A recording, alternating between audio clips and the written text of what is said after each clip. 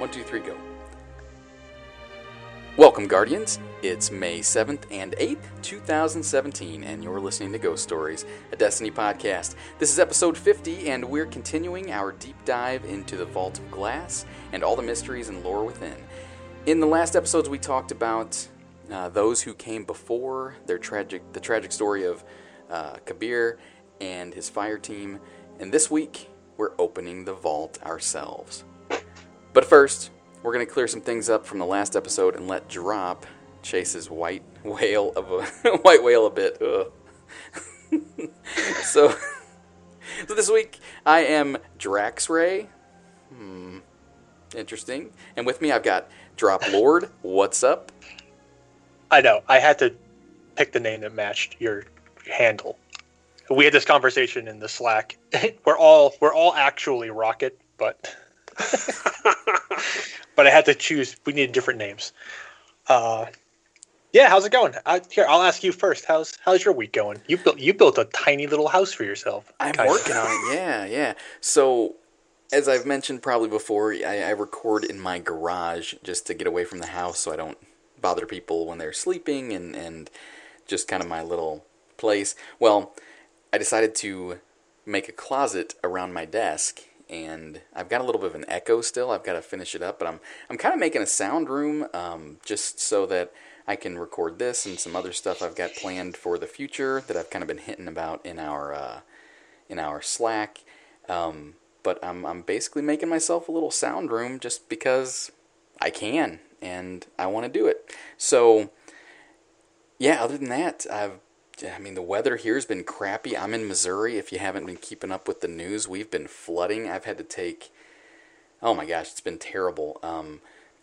My normal 40-minute commute to work was an hour and a half or more every day because I had to go about 15 miles just to get to the highway that I normally take to work, and then it was the Highway 44, and then in towards St. Louis, the highway was shut down, so I actually had to take a whole bunch of back roads that everyone had to because 44 was shut down. It was a mess, but the roads are all opening back up, and everything's kind of getting back to normal.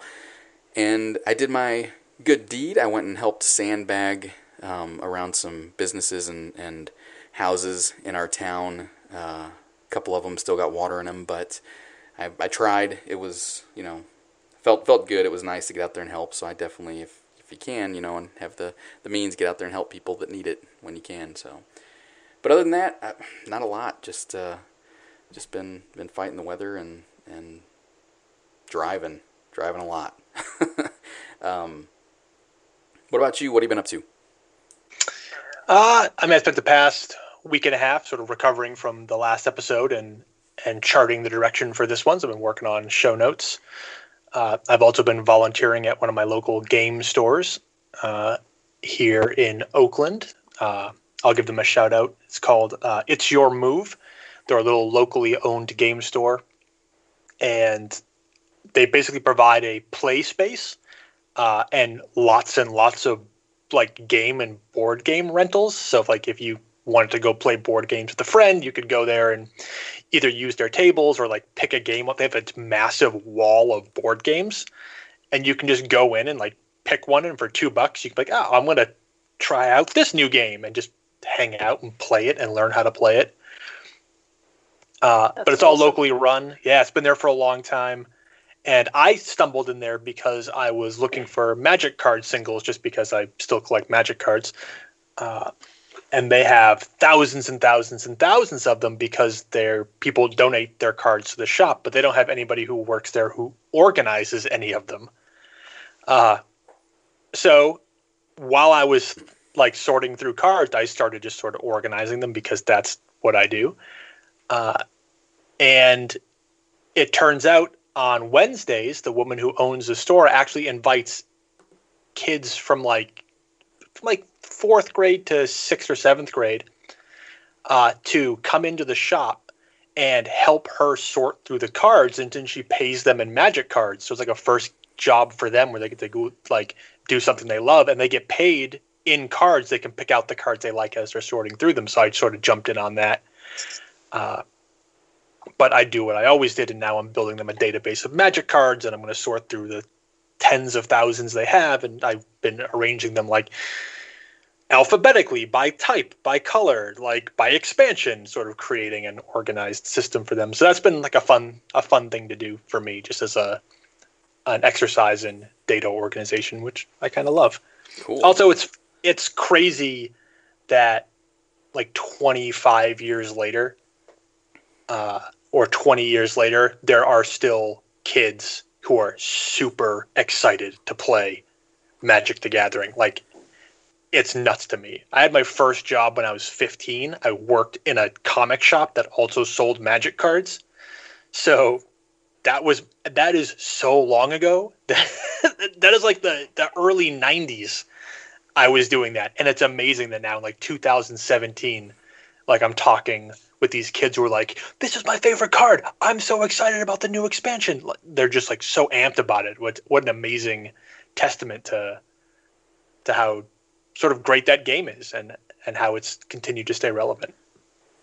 That's awesome. So, yeah, we had a shop here in town that hosted game nights, and they had different card games or board games every week, and they just shut down recently. I was kind of bummed about that. Not that I went there and frequented it, but seeing stuff like that always looks lively and busy, and then it's just not there anymore is kind of a crapper. But yeah, there's some crazy board games out there right now. I was there on Friday. Friday's their open game night, and there was a Magic draft going on. There was a bunch of people playing a Star Wars role-playing game. And there was a bunch of people playing a game where you would basically take on the identity of a kaiju and try and destroy Tokyo. Oh my gosh, that was crazy. There's like a weird campaign about being a bunch of dwarves, I think it was, and like the crazy adventures they were going on. There was a D&D group. It was just like it was so cool to see so many different people playing so many different kinds of games. Yeah, I always whenever you started talking about that, I was thinking back to when we had Seth on, and he was talking about that Star Wars like ship game he was playing. Oh that? Yeah. Yep. Yeah, I think the other day I happened across this board that was gigantic that somebody was playing that same game on, but it was like, it looked like a gigantic like a conference room table that was just packed with players and characters, and I'll have to look for that. I don't know where that's at, but I'm pretty sure I saw it in my Twitter feed. But all right, next up we've got Gabble Rocket, and I love this in quotes. Gabble Rocket, myself in the face. Who put that bubble there? What's up, Gabble Rocket? It's always the Titans' fault. Yes. So I've never played a game of Magic in my life. It's okay. Something that I came across or had any friends that were into. I did go to Cirque du Soleil last night. Ooh, how'd that go? That's my interesting thing for the week. Wait, I thought you were going to skip that and go see Guardians of the Galaxy. No, I didn't skip it. Okay, so it was technically a work function. So skipping it when the owner of my job had spent an awful lot of money on very, very good seats would have not been cool in the career path. But it was really neat. Cool bunch of cool steampunk clowns. One of my coworkers has a horrible fear of clowns, and she was like sweating the entire time. Oh no. It was awesome. Hilarious. Oh, that's great. It's mean to think it was funny, but it was funny. But it's a circus. What? Some people, clowns freak some people out. So was that? I know, but like, what were you expecting at a circus? That's okay. Wait, that must have been Curios, right? That's the steampunk one. Yeah. I saw that when it was here in San Francisco. It's really cool. And that was Gamora Pop there talking. Sherbert Pop, what's up? I'm good. I also saw Guardians of the Galaxy. Yes. I saw it like way back on the 25th of April. I was so happy Australia got it before the UK did. It's because you live in the future. No, I think it's because we had a public holiday on the Tuesday, so they bumped the Thursday to the Tuesday release. Oh. They got it Thursday. I saw it Gold Class, which is where you get like food that they bring in halfway, and you're sitting in a recliner chair. So it was amazing. What? Oh, that's awesome. Yeah, with Gold Class Cinema, you can order like I got sliders and a giant frozen Coke, and they come and bring it in halfway in the movie, and I'm there like reclined in my chair. Yeah, it sounds like Alamo Draft House. They have them all around here, like heaps of them. So you just like it's not cheap, but it's awesome. There's no other way to see movies now. You can't go back. That's awesome. And yeah, so I loved it. It was great. Good. Yes. That's yeah. And I guess last but and least is our new regular, I guess, or kind of regular, Grootology. I am Groot. Cosmology. I didn't say Grootology wrong though. Yeah, there wasn't the extra L in there, and I added it because that extra L is very important, as people who have tried to play with me on PlayStation have found out. How are you doing, sir?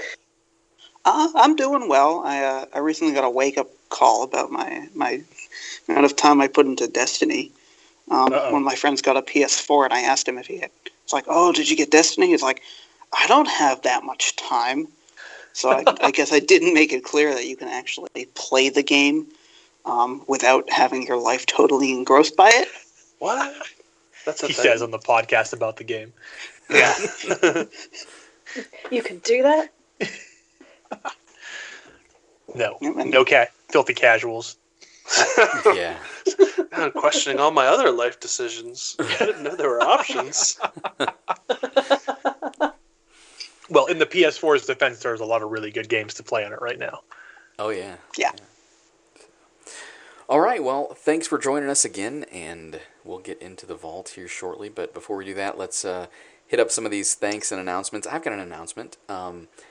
We were invited back at the beginning of the year to join the Sundowners Gaming group with their annual charity event to support the veterans, and it's coming up. So on May 20th, there will be a event on Twitch. It's Twitch TV/Sundowners Gaming. We'll put links in the description. But the Ghost Stories team, me and Gabble and whoever else wants to join, are going to be streaming for the charity from midnight Central Time until about 2 a.m. So I know it's a weird time, but it might work for some of you UK folks, and might even work for Sherb. Maybe she can jump in. Maybe. But yeah, and there's going to be some other folks there as well. We've got the RNG cast, Hidden, I love saying his name, and the Derp Fam, Destiny Massive Breakdown podcast, the Dad's Tales guys, Destiny Down Under podcast. So you should come check it out, even if you can't donate. Show your support just by showing up and rooting everybody else on and just having a good time. But that's coming up here in a couple weeks.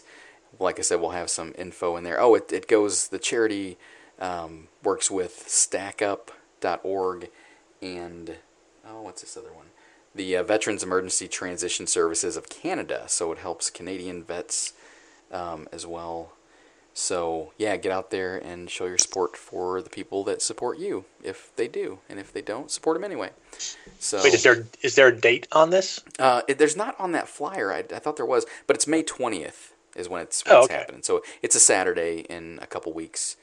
Nice. So, yeah, you should check it out.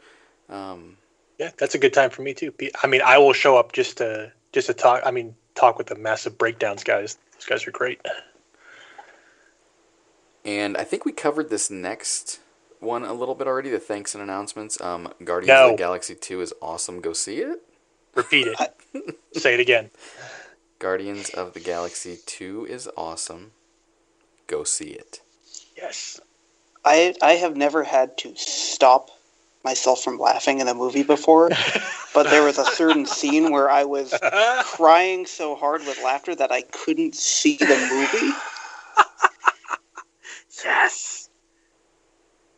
I saw it in 3D IMAX, and it was jaw-dropping. Like, it was... I think I said when I jumped into the Slack, like, there's never a point in that film where you're not either laughing hysterically, having all the feels, or just being completely mind blown by the visuals that are on the screen. Like, everything about it is just incredible. So I know this conversation came up in our Slack. So was Baby Groot annoying after a while, or no? I heard he was not after some people started seeing the movie, but before it came out, that was a lot of people's fear, is that too much Baby Groot would have been too much. No, perfect amount. Good. Even, and I won't spoil it, but like even the opening of the film features Baby Groot pretty heavily, and I'm like, oh man, really? But I was just laughing hysterically. Like, it was perfectly well done. Great. Yeah, I think the scenes where he is featured, they lean very heavily on him, but there's not too many of those scenes. Like, there's only a couple of times in the movie they're leaning heavily on that. If that makes sense. And I might go see it tomorrow. So it's so good. So what's this conversation What's this conversation about the Vex Gates in Slack? Oh yeah, so we had a conversation in the Lore Vex channel in our Slack. Somebody we originally asked the significance of the location of the vault. So we'll talk about that a little bit in this episode, so I'm not going to go into that here. But we also had a great conversation about the Vex Gates, because it was brought up, that the Vex have the ability to teleport. They can just, and also leaning into sort of this ongoing theory about the sort of bio-silicate network of the planets and the Vex. Like, what's the point of having the Vex Gate if they can just teleport wherever they want? So it's some really good theories brought up, and people sort of speculating on the nature of the gates and what purpose they serve, and whether they're designed solely for like assembling the frames. I had a different word for it, but I lost it.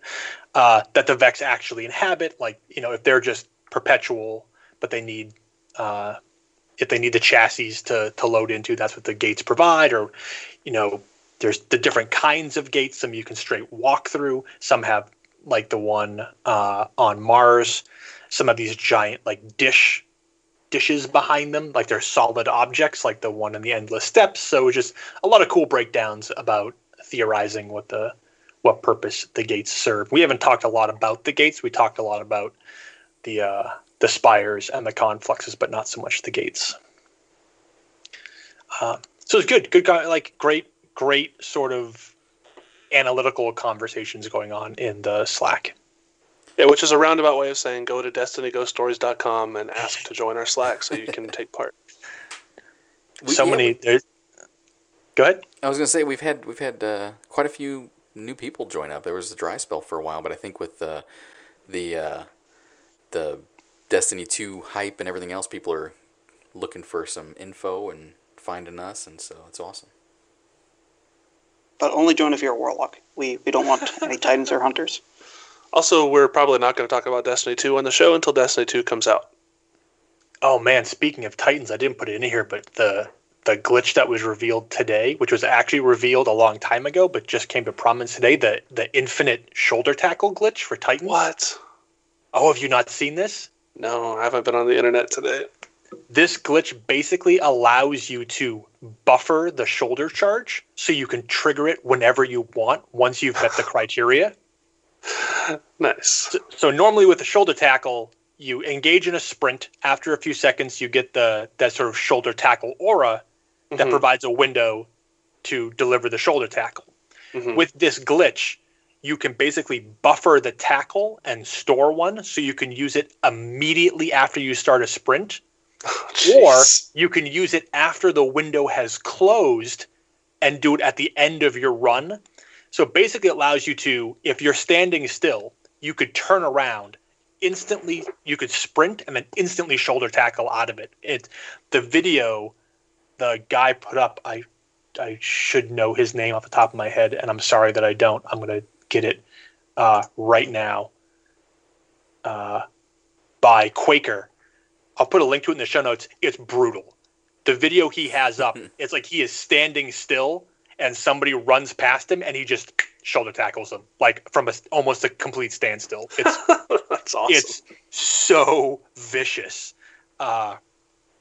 And now that it's like really well known, or at least getting to be well known, I am both terrified and excited for Mayhem Iron Banner. Right? Because I'm going to do the whole thing on Striker Titan and I'm just going to destroy people with this. I can imagine nearly everyone to be running Striker Titan then, and then it'd just be hilarious. Well, I have to imagine people shoulder charging everywhere. Fix incoming. If two Striker Titans shoulder tackle each other, I can only imagine it's just going to destroy whatever zone they're in. So everyone on the map dies. Yeah, the shockwave kills everyone. But it's vicious. It is really vicious, but awesome at the same time. I'm gonna have to look. I had a video from I think last night or the night before. I ran into a room and this Titan was hiding in the corner, and he Fist of Havoc right next to me, and I didn't die, and then I killed him. It was weird, and I don't think there was any network issues either, but it was kind of freaky. What's this other thing? Shout out to somebody about something?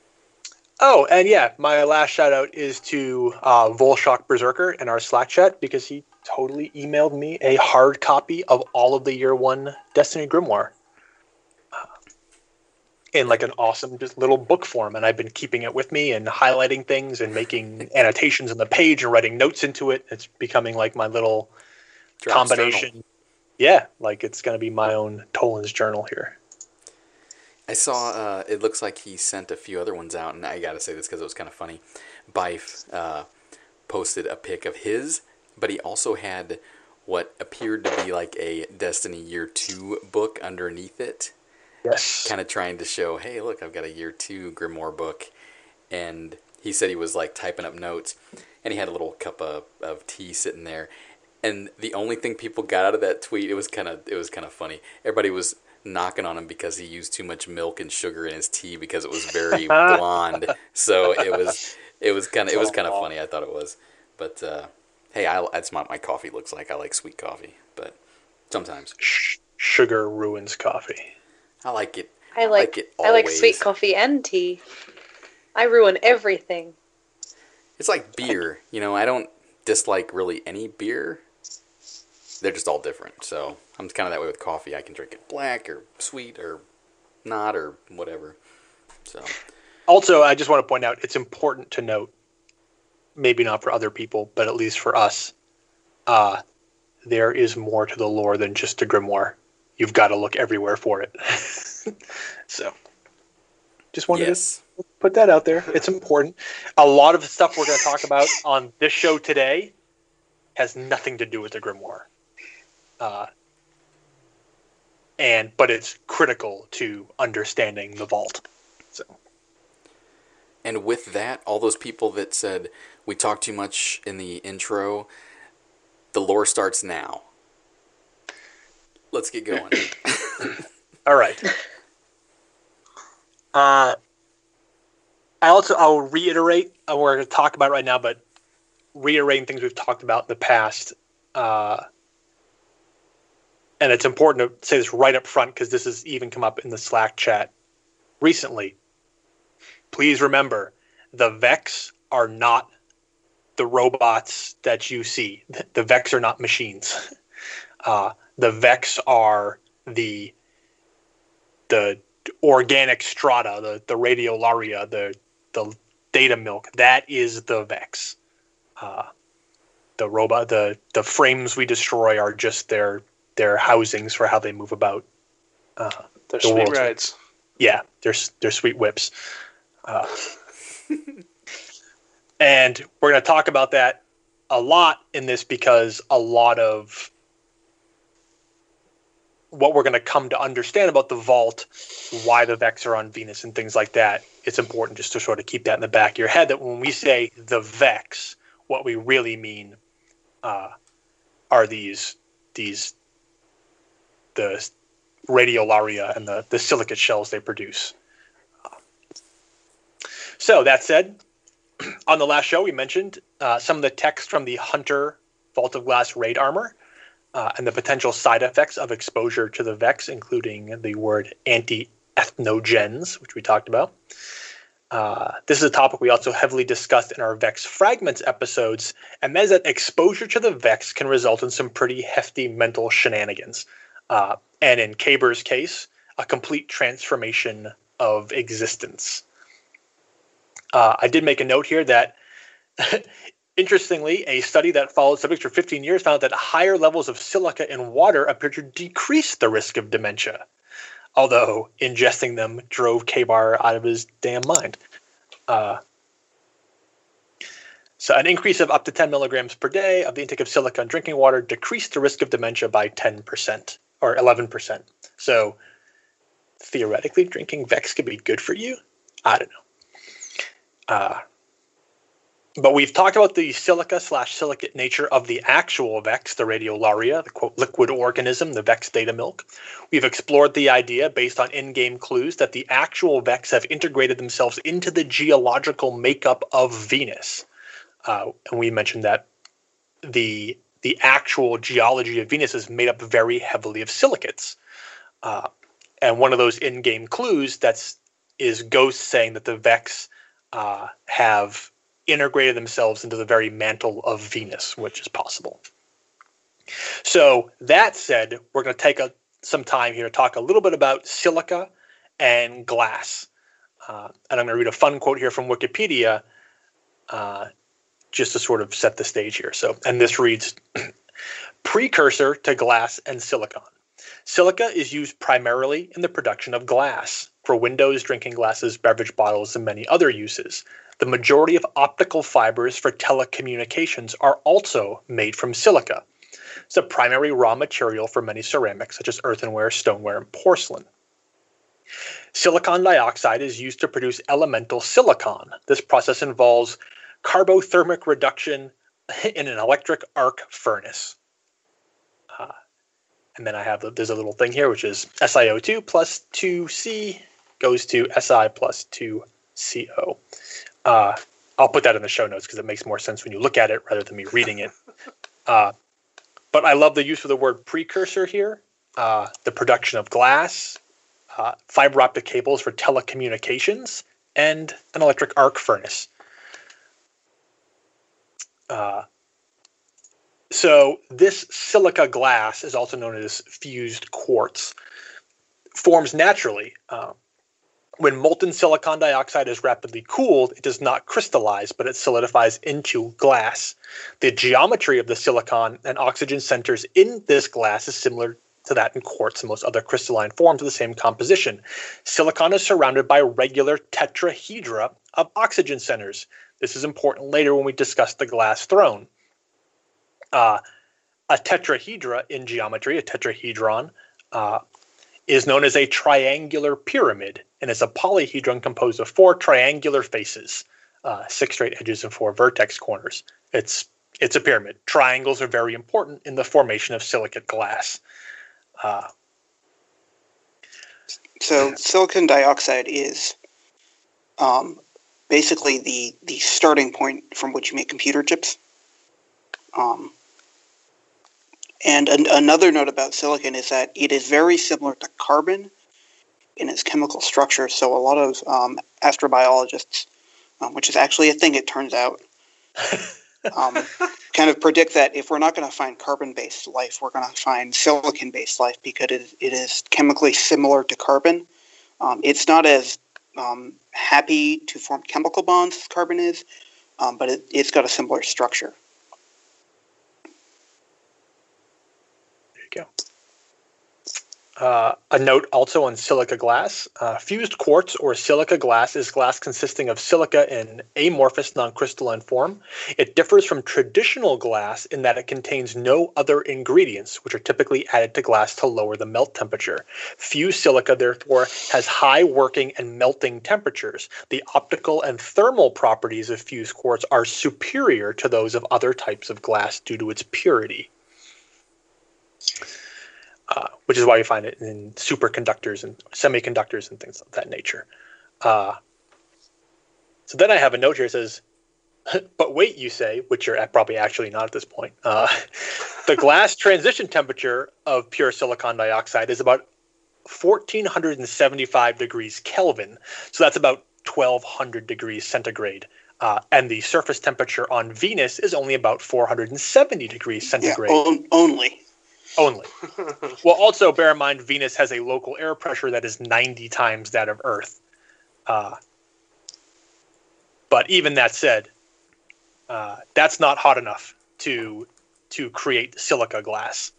And I have a note here that says, it seems more of a balmy 85 degrees Fahrenheit after the traveler was done with Venus. Like, do you have a formula for how much energy it would take to do that to a planet? I don't, because I just added that note a few minutes ago when I read your comment and was like, the answer is it's a huge amount of energy. And just as an example, the reason they don't use nuclear weapons on hurricanes, other than it being a terrible idea in the first place, is that the amount of nuclear weapon in amount of energy in a nuclear weapon explosion is just orders and orders of magnitude less than, the amount of energy in the air contained in one single hurricane. And then you need to kind of multiply that over the entire surface of a planet. It's an extraordinary amount of energy. So there's definitely some paracausal shenanigans going along with the terraforming there. Also, 85 Fahrenheit is 29.4 centigrade. So a reduction from 470 centigrade to 29.4 centigrade. Good job, traveler. Significant drop. So this is true. But here's something that's worth noting, and this is gonna be one of our crossover points of like the science of what's happening on Venus and the mythology of the vault. There is a feature you see pretty much everywhere on Venus, and that is a massive volcano. In other episodes, we talked about the geology of Venus, so I don't think we need to go back into that a lot. But the average temperature of volcanic lava just happens to be between 700 and 1,200 degrees centigrade. Below the surface, as magma, it can range even hotter. This means that the geothermal temperatures below the very area of Venus, the Ishtar Terra, where the vault is located, is perfectly set up for the creation of silicon glass. And for what it's worth, most types of magma are silicate mixtures themselves. Yeah, so silicon turns out to be a very common element,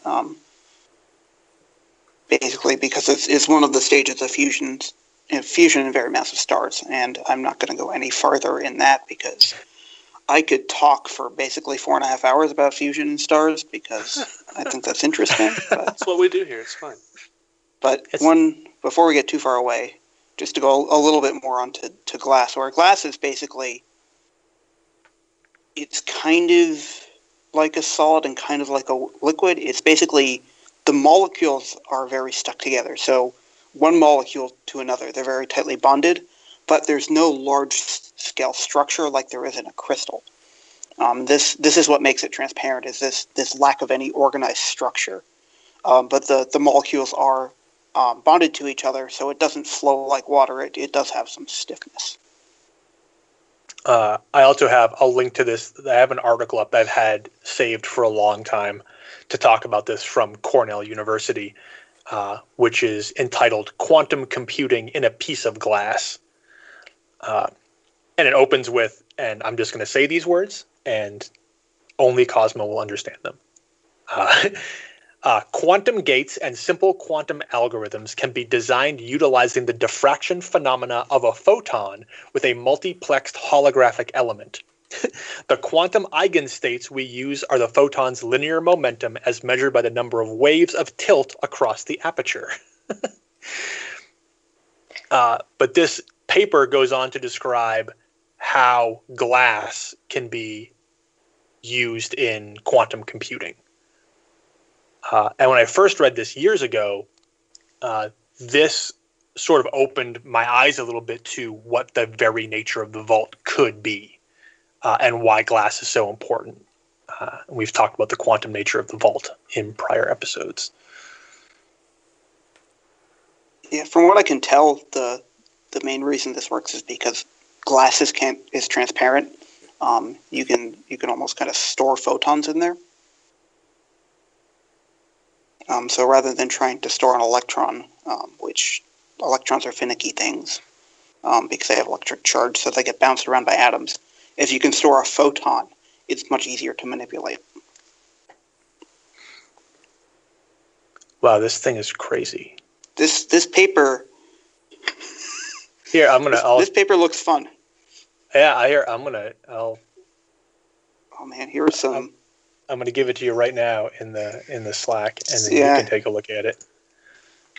Well, while you're doing that, I'm gonna stop for a second and just say, this. I mean, this alone, this whole silica business, the amount of work. Now, this obviously isn't just happenstance. It's not just, this happens to just work and Destiny, and we're connecting dots that aren't there. They had to do this research and put this information in there purposefully, and it just blows my mind how much work they put into this. So it's I'm gonna bring this all back around. But yeah, once this is all tied together, this is totally like something that does, like, this makes sense. Like, wow, this all works, and that means that it was designed to work. Like, and this is why I think we always call the Vault out as such an amazing piece of both game experience and writing, is that the depth that exists. And I said this earlier in a little Twitter thing I did. It's like the amount of behind the scenes work and depth and care put into the creation of the Vault and the systems that we're discussing is just absolutely remarkable. And it is a testament to some unbelievably imaginative writing and world building. And it's I think, even if you're not interested in all these crazy, like, organic systems and technology systems and geological systems and the science we're talking about, the mythology we're going to talk about, even if you're not interested in all those things proactively, the work put into it comes through, and it allows you to appreciate the Vault without knowing all those things for what it represents. It's like the little work put in the details provides a greater experience, even if you don't actively know that you're having an experience related to those details. But we're just haters, so whatever.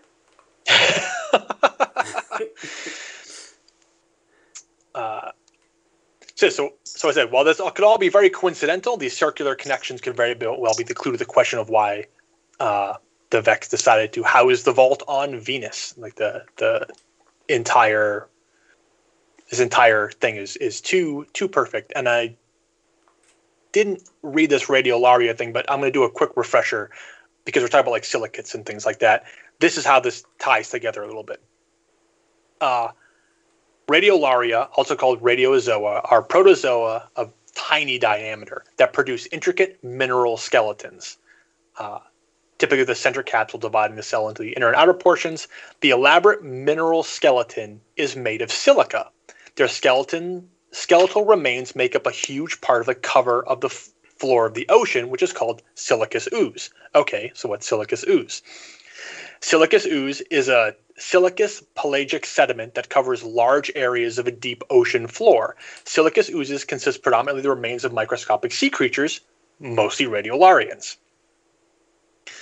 After burial, most silicous ooze remains unconsolidated. However, a fraction of silicous oozes dissolves and reciprocates as a result.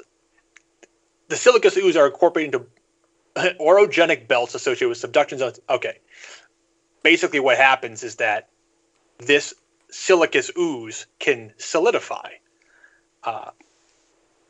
So then that solidification is called radiolarite, which is a hard, fine-grained, chert-like, and homogeneous sedimentary rock that is composed predominantly of the microscopic remains of radiolarians. And you can find this on Earth. Like, they the layers build up over and over and over again and create these giant, like, stone-looking structures. And all they really are is this continued hardened layers of this silicous ooze. And they can create ground mass. So these radiolarites are biogenic marine finely layered sedimentary rocks. The layers reveal an interchange of clastic micrograins, radiolarian tests, etc., etc. Radiolarites are very brittle rocks and difficult to split. They break conchoidally with sharp edges. Sorry if I mispronounced that. During weathering, they decompose into small rectangular and triangular pieces. Colors range from light whitish to dark black via red, green, and brown hues. Okay, well, those are the same colors as a lot of the Vex frames that we come across. All of this takes millions of years to form, though, at least on Earth. Ghost scans the structures on Venus and said they predate our system by billions of years. Potentially, with a species connected to timeline or time manipulation, this process could be significantly pared down, say to overtake an entire planet. So the circle that I talked about was that the Vex are this radiolaria organism. They create these silicate exoskeletons for the most part. That silicate exoskeleton allows them, one, to integrate with the very geological makeup of a planet, say Venus or Mercury, and then they can grow any type of structure they need through this whole silicous ooze and hardening into this radiolarite rock. The idea being that, or at least in theory, is that these huge towers and spires and architecture we see all over Venus could have actually been grown out of the silicate mantle of Venus by the Vex, by the very nature of their existence. And that also leads to this theory that Mercury, and we'll talk about Mercury a little bit further on in the episode, that they didn't necessarily turn Mercury into a machine. They just sort of integrated with the very mineral nature of the planet itself and then grew it into something else, into the Vex. And this is sort of lays this groundwork, no pun intended, for how the Vex take over a planet. They become the planet by integrating with its geology. And this all goes back to this idea that they are this tiny radiolarian creature that has this connection to silicate structures. And it's crazy. Like, it's this amazing idea that, one, you have this microscopic organic creature that is super smart, can create organic networks, and in fitting with the theme of the Vex trying to integrate themselves with reality, just turn planets into themselves. And part of that comes from what we're about to talk about, which is the quote from the axiomatic beads item in the game, which is, quote, iridescent glass baubles that seem to contain inscribed Vex logic. So this is where the science fiction part of it happens, where the Vex, as an organic being, have the ability to code their logic into the silicate structures they're making. Thereby, whatever they make is Vex. It contains their logic. The icon for axiomatic beads have an exceptional resemblance to radiolaria skeletons. And this, in effect, could be the very nature of how the Vex plan to assimilate with existence itself. When we first arrive on Venus, Ghost mentions that a lot of the structures are, quote, surging with Vex. And as we've posited before, the structures themselves are actually Vex, and they're grown by the radiolarian Vex after they've integrated into the silicate base mantle of any given planet.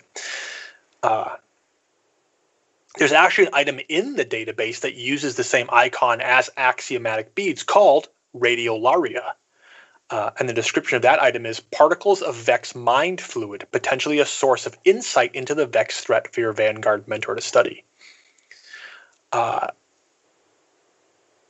So this again, this is all just sort of like a conjectured theory, but all these pieces do fit together.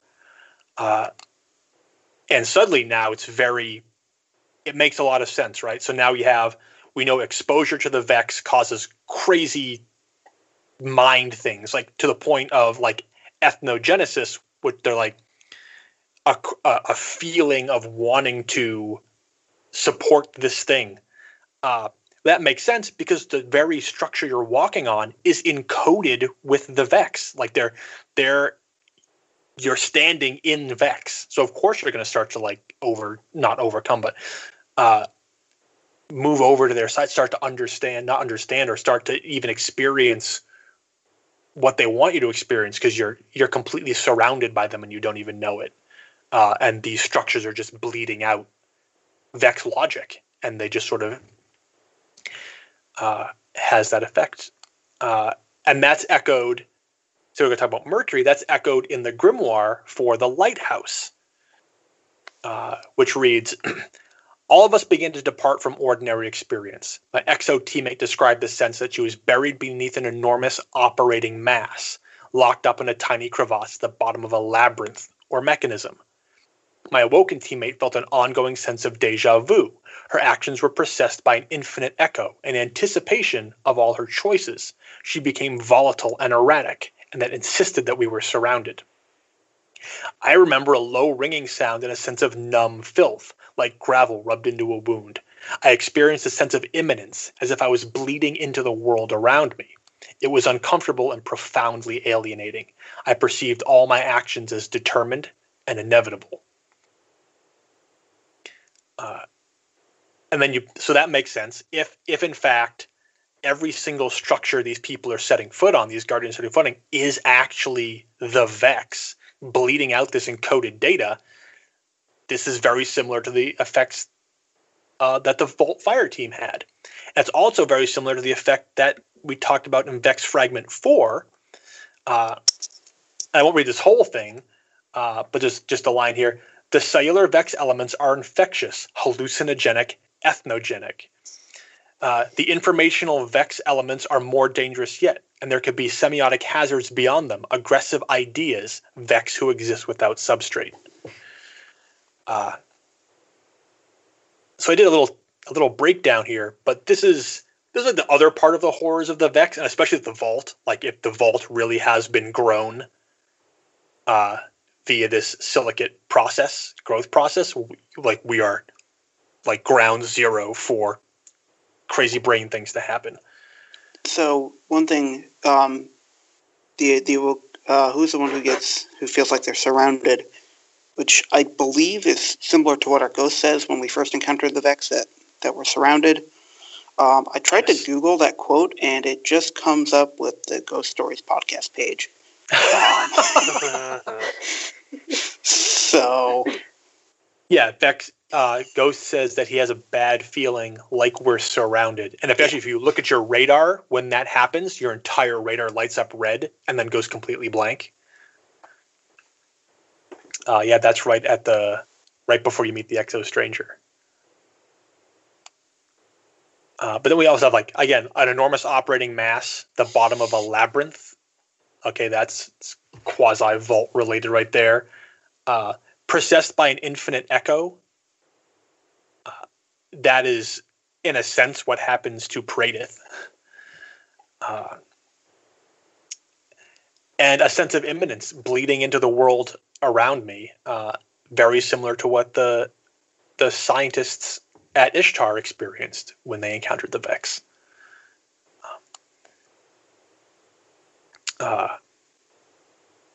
It's not safe. It's not safe to be around anything related to the Vex.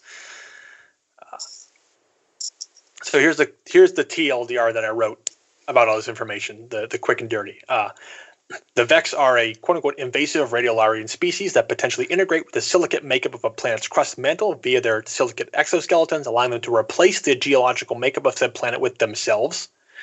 The silicates and all the structures they form are encoded with Vex logic, thereby essentially transforming an entire planet into Vex.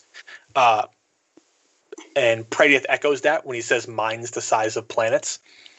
They become synonymous with existence at this point.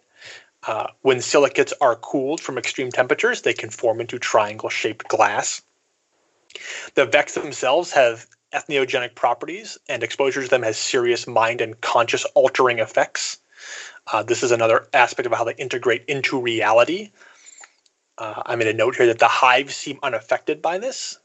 Oryx marched right on the hull and face down many, many, many Vex. He's also taken the Vex, but doesn't seem to be affected by a lot of these properties. But given that the Hive are devoutly religious and somewhat paracausal in nature, they could just have a huge resistance to the effects that the Vex have on the minds of other beings. And for what it's worth, silica is used in the extraction of DNA and RNA due to its ability to bind to the nucleic acids under the presence of chaotropes. So silica's got a lot of crazy things it can do. Yeah, that's partly due to what I was referring to before. It's chemically similar to carbon, so it binds to lots of stuff. The Cabal and Fallen don't seem to be as affected by the Vex either. And as we know, both the Fallen and the Cabal basically take up shop right around a major Vex spire. But it doesn't seem to have these devastating properties that it does to humans. The Cabal may be so rigidly disciplined that the effect is reduced, and the Fallen, who followed Skolas, may be so fanatically devout that the effect was reduced. And that's even worth mentioning again. Skolas and the House of Wolves, they go to the very top of the Citadel. There's like ground zero. I mean, I guess opposite if ground zero is the depths of the vault. I don't know what's way up at the top of the... Sky zero. Yeah, there you go. So this points to two big overarching themes important to the Vault. The Vex can reshape the very nature of existence through their personal integration and supplantation. And they have a nearly symbiotic mastery of technology that allows for the organic creation of components responsible for the manipulation of quantum mechanics and chronological forces. They are a terrifying species. And they seem at least far more complex than some of the other species we encounter. Maybe not the Hive, but... So sorry, that was like the big whole thing on what we're seeing when we go to these places and why even going into the vault or even being around these structures, especially being on Mercury, have huge sort of effects on the people who go there. And it makes sort of Osiris a much more interesting character. If Osiris did in fact live and function, and some of the Sunbreakers also currently live and function on Mercury, either they're bought into this or they have some way to resist it.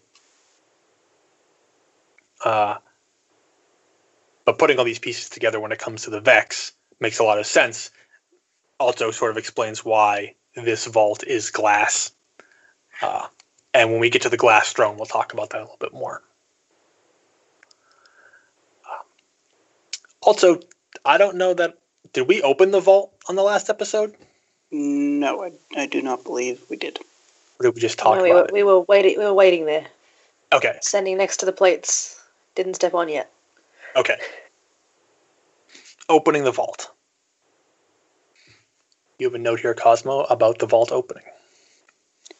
I do. It turns out this is much easier to do when you have headphones. That when you open the vault, a little triumphant theme of music plays, which I think I mentioned last time. I didn't know that until I got headphones. And that is our first introduction to another theme that we're going to talk about a lot, which is the language of the Vex, and whether or not that language is music. That tone, there's 3 distinct tones that play when you open the vault.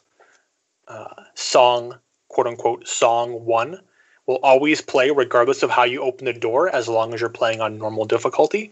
Song 2 will play on hard difficulty, but only if you lose a sync plate during the phase. Song 3 will only play on hard difficulty if you complete the entire phase without losing a single sync plate. If you glitch the door open using the Campus 9 trick, it will randomize the tones. The quote here from Caber: "No one can open the vault alone. I opened the vault. There was no one with me, but I was not alone."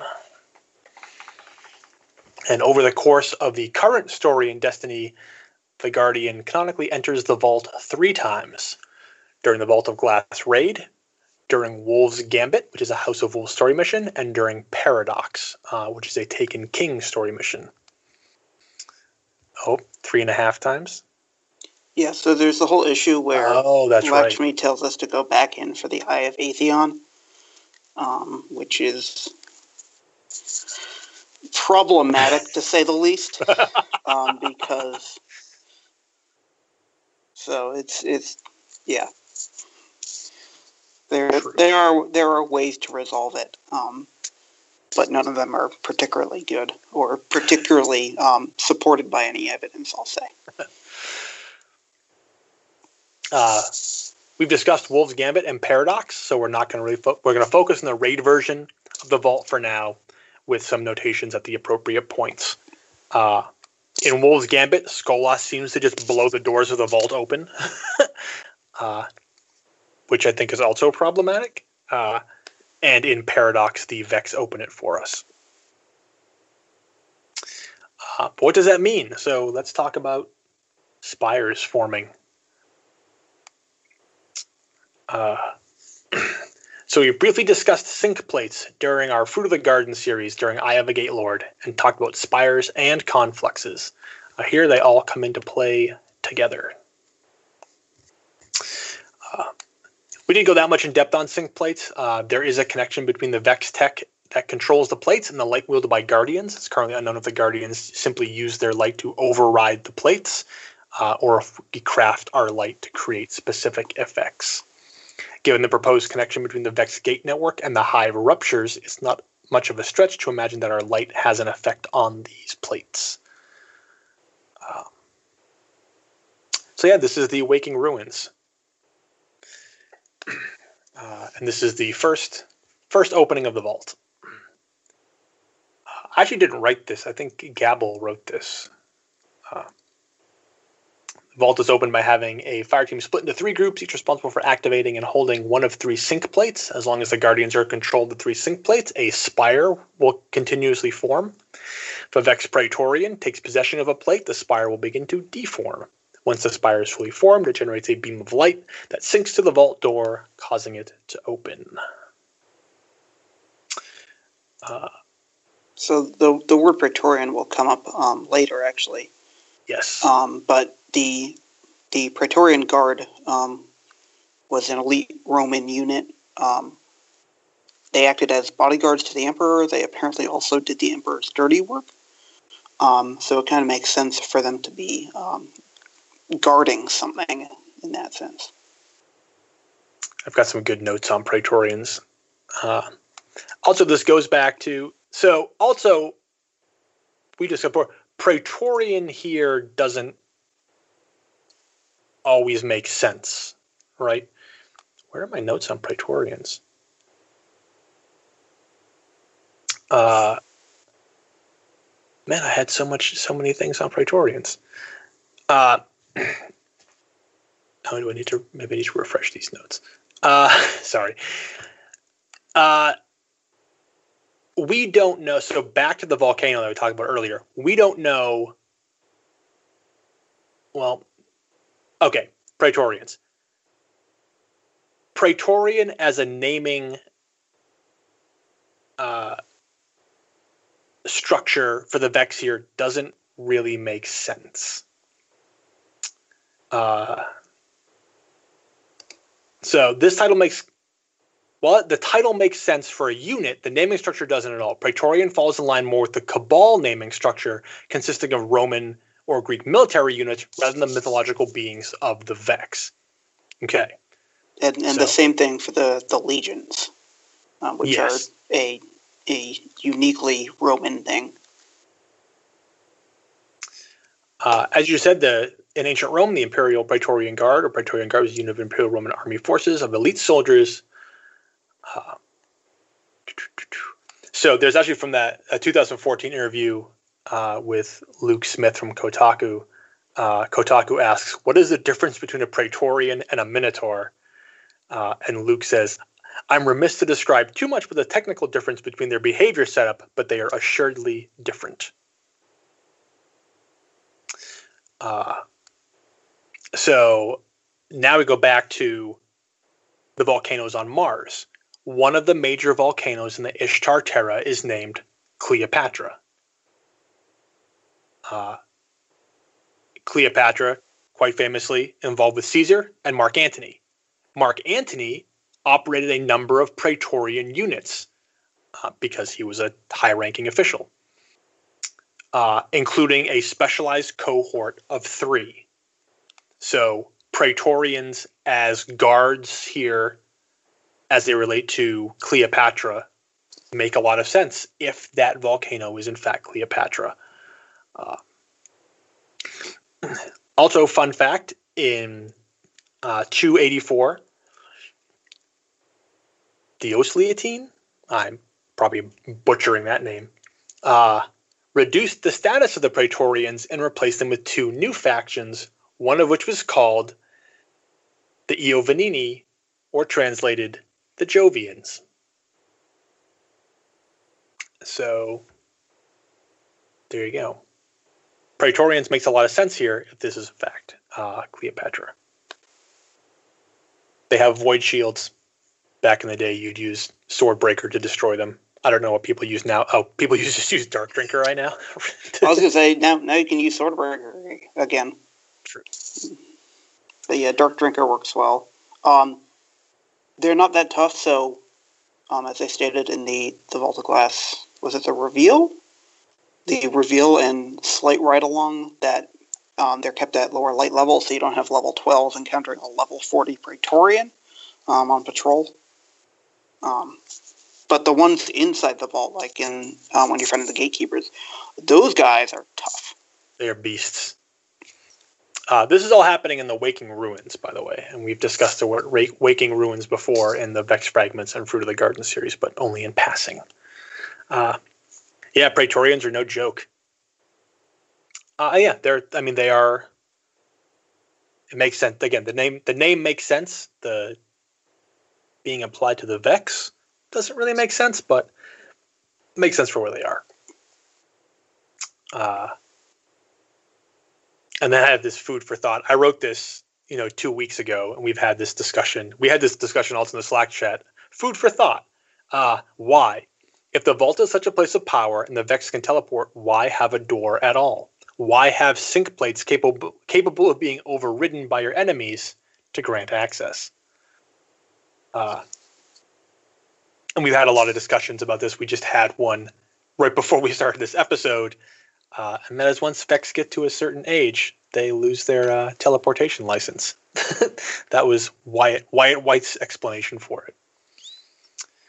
I posited that one reason could simply be that because the interior of the vault is its own contained reality and timeline, it may be impossible for Vex to simply teleport into it, or resources required for the interior of the vault.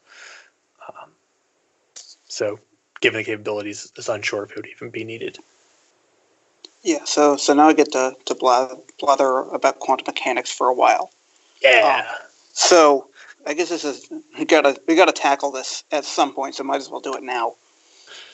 Basically, I said last episode that there's a deep connection between kind of outside light interference and timelines. So basically, what happens in the many timelines interpretation of quantum mechanics is that the interaction between a quantum state and the background actually causes a timeline to split. So here's an example. So let's say we have some artificial universe where we have a hunter and it counters a minotaur. And so we have 2 timelines. And in one of these timelines, the minotaur defeats the hunter. and in the other one, the hunter defeats the Minotaur. And so the way that quantum mechanics works, the timelines can interact if they're very, very similar, but if they're too different, they don't interact anymore. So let's say the hunter wins. The hunter uses Golden Gun, emits a bunch of yellow light, and shoots the Minotaur. In the timeline where the Minotaur wins, its torch hammer emits a bunch of purple light. So the timeline where the hunter wins, not only does the hunter win, but it has a bunch of yellow light. A similar timeline would be a timeline where the hunter wins and there's a bunch of purple light. But this timeline doesn't exist. The hunter gets their Golden Gun off first. And so it's not only the fact that the hunter wins, but along with this hunter winning this fight, you have the yellow light from the Golden Gun and any background light, from the sun that may have reflected off the hunter's helmet and all this other background stuff associated with the actions of the hunter that just does not exist in the timeline where the Minotaur wins.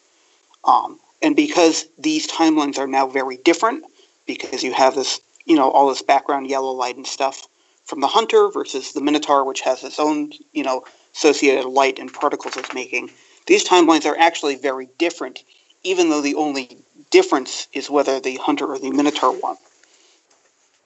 So it's this kind of chain reaction of an event happens and then it affects all the stuff in the background that separates the timelines. And so from a kind of literal quantum mechanics standpoint, the reason you have a door is because if all this, light from the sun and from, all the plants on Venus and all the wind blows into the vault, you start getting enormous diverging timelines just from the fact that there's outside stuff getting in.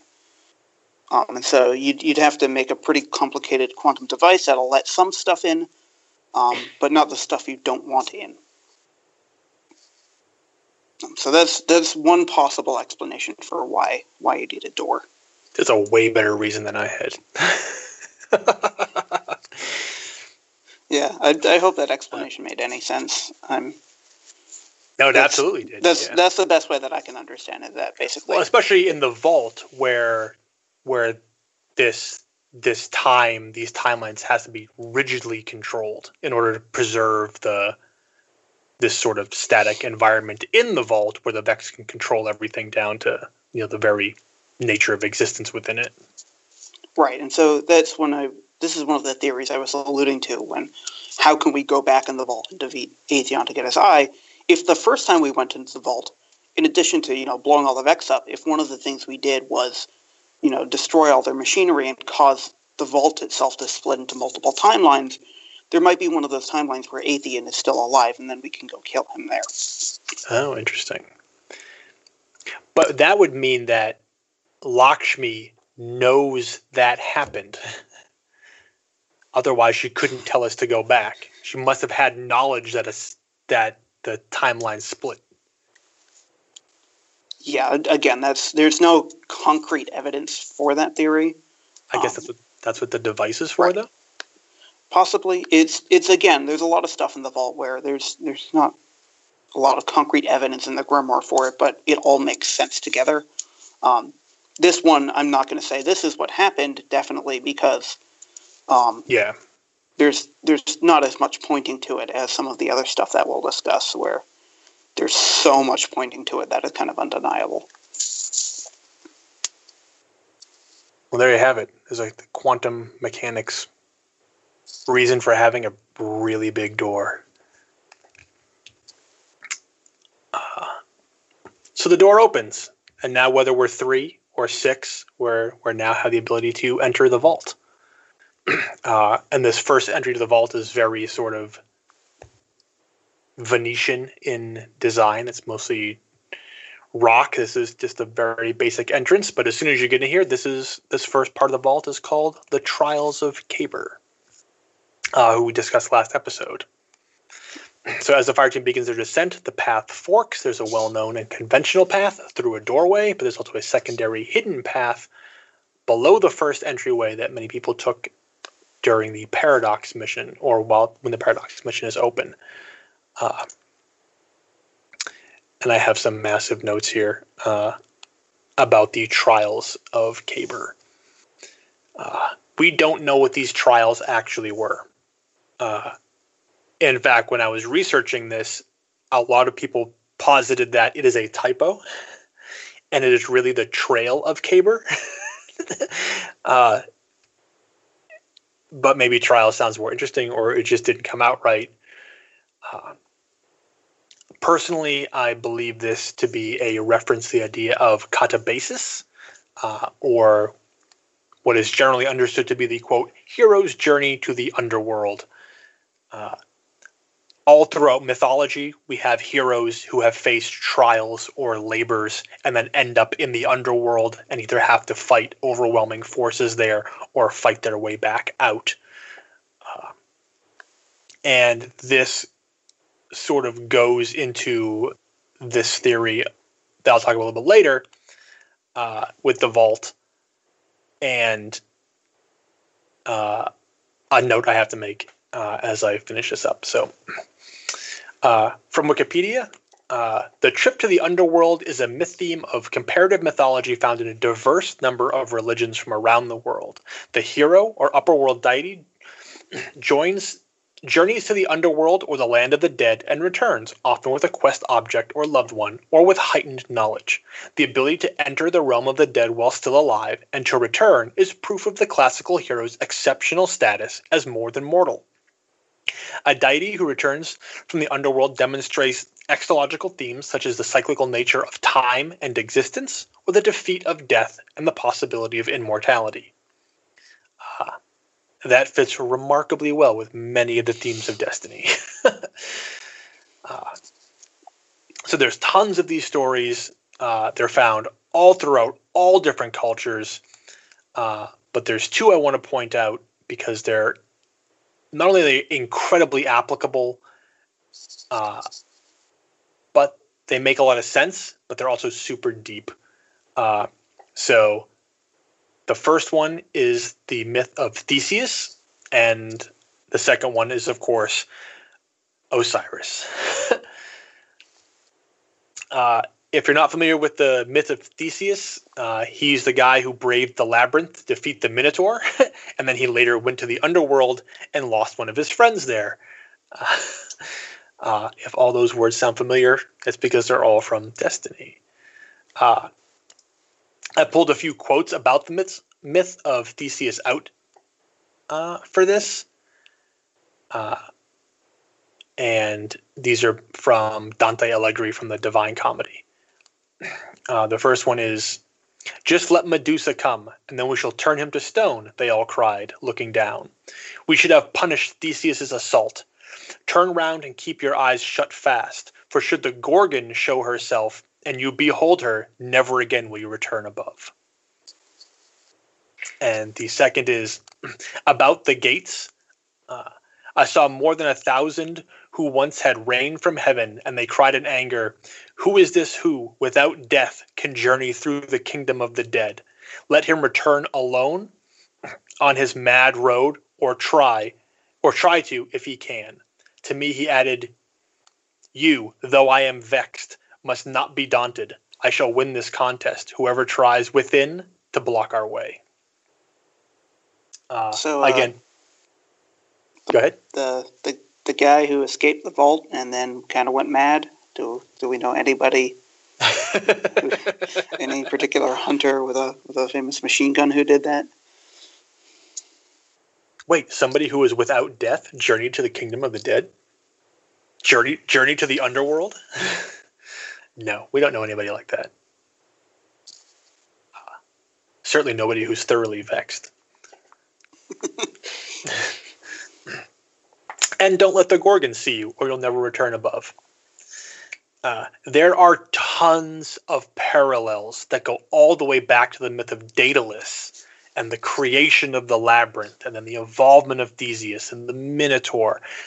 This is a huge story from Greek literature, and I can't go into the whole thing here. Like I will provide a link actually to somebody I'm going to mention in a minute who did a ton of work breaking down the parallels between this myth and the entire experience in the vault.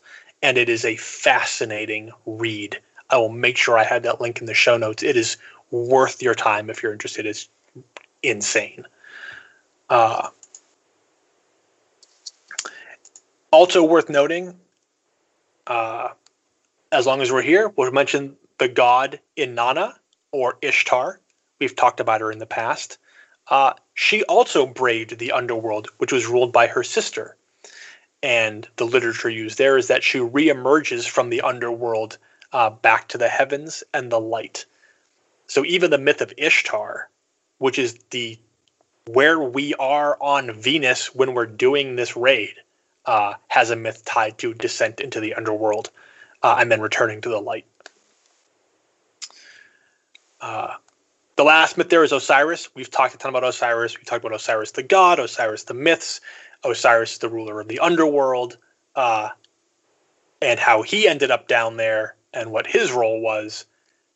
So I don't think there's any point in rehashing the ridiculous number of references to Osiris that exist, and the Osiris in Destiny and his connection to the Vex in their underworld.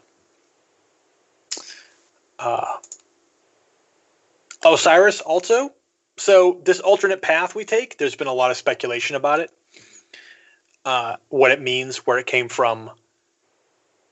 It is the first of 3 alternate paths? Yeah, 3 alternate paths in the vault. And it wasn't until much later that they put a treasure chest in here that wasn't there at the beginning. But this path is known for, among other things, its robust vegetation. I read a theory that in the Kaber card, when he mentions he made a crack to let the light in, people posited that this is what that meant, that it allowed plants to grow in the vault because he created a rupture in the vault that allowed that to happen. I don't know that I agree with that, but it's a possible theory. For what it's worth, Osiris was considered not just a judge of the afterlife, but also he was responsible for the sprouting of vegetation.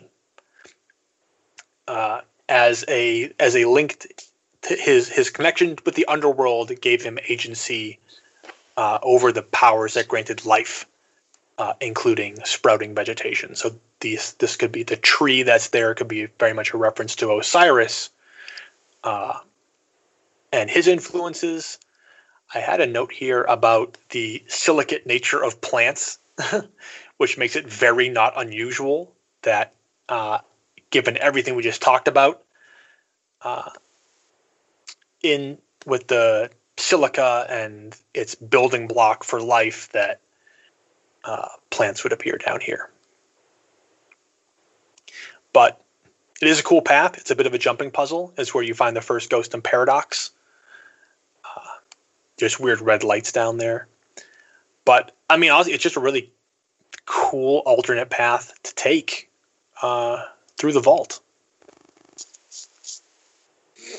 Also, I like your one eternity later thing here. Oh, yeah, that's for... when I did the Paradox mission, I was not aware that you could get to the Templar's Well from this path. And so I spent quite a while trying to backtrack and jump up that ledge. But it turns out there's a path there. Yes. To get back out?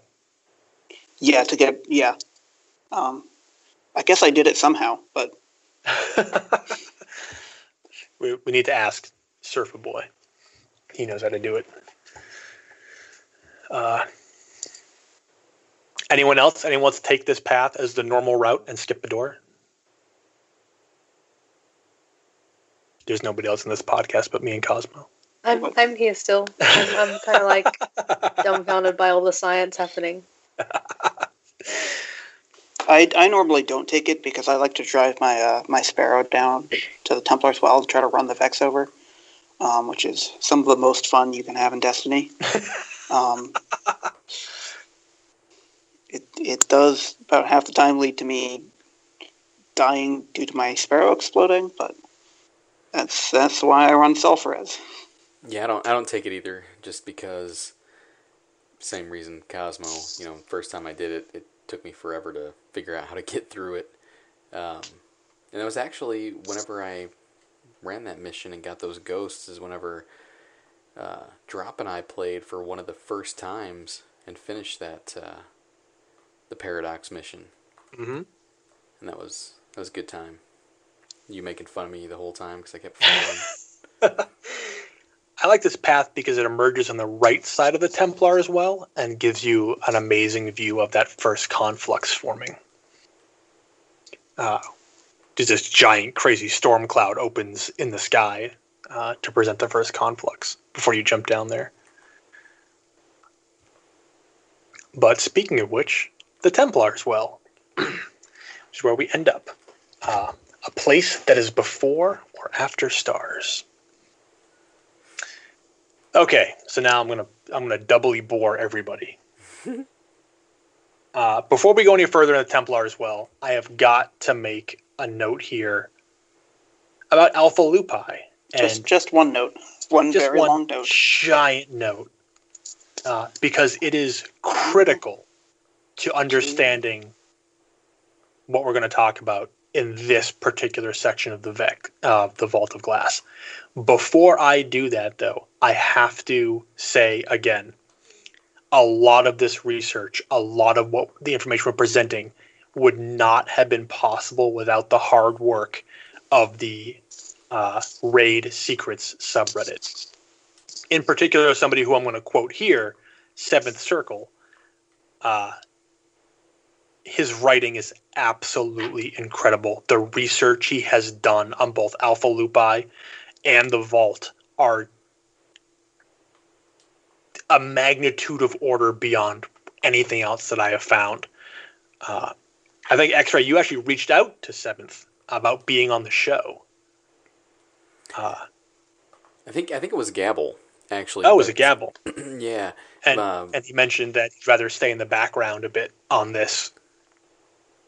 But yeah, I need him to know, like, this, his work is absolutely remarkable. The post I'm going to link about the myth of Theseus and the Vault comes from Seventh Circle, and it's unbelievable. His work is incredible. So thank you, Seventh Circle, for all the hard work you have done, and huge thanks to the Raid Secrets subreddit for all the hard work they have done for the exploration of the Vault and finding some of the connections that exist there. They're just an amazing group of people working very hard to solve some of these mysteries. I've mentioned it before on the show that my white whale is Alpha Lupi.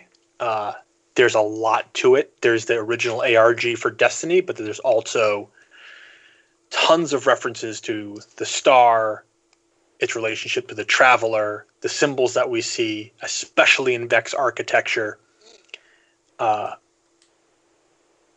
I think somebody made a joke that it's like from Dark City when they find the guy in his apartment and he just got symbols drawn all over the walls because he went insane.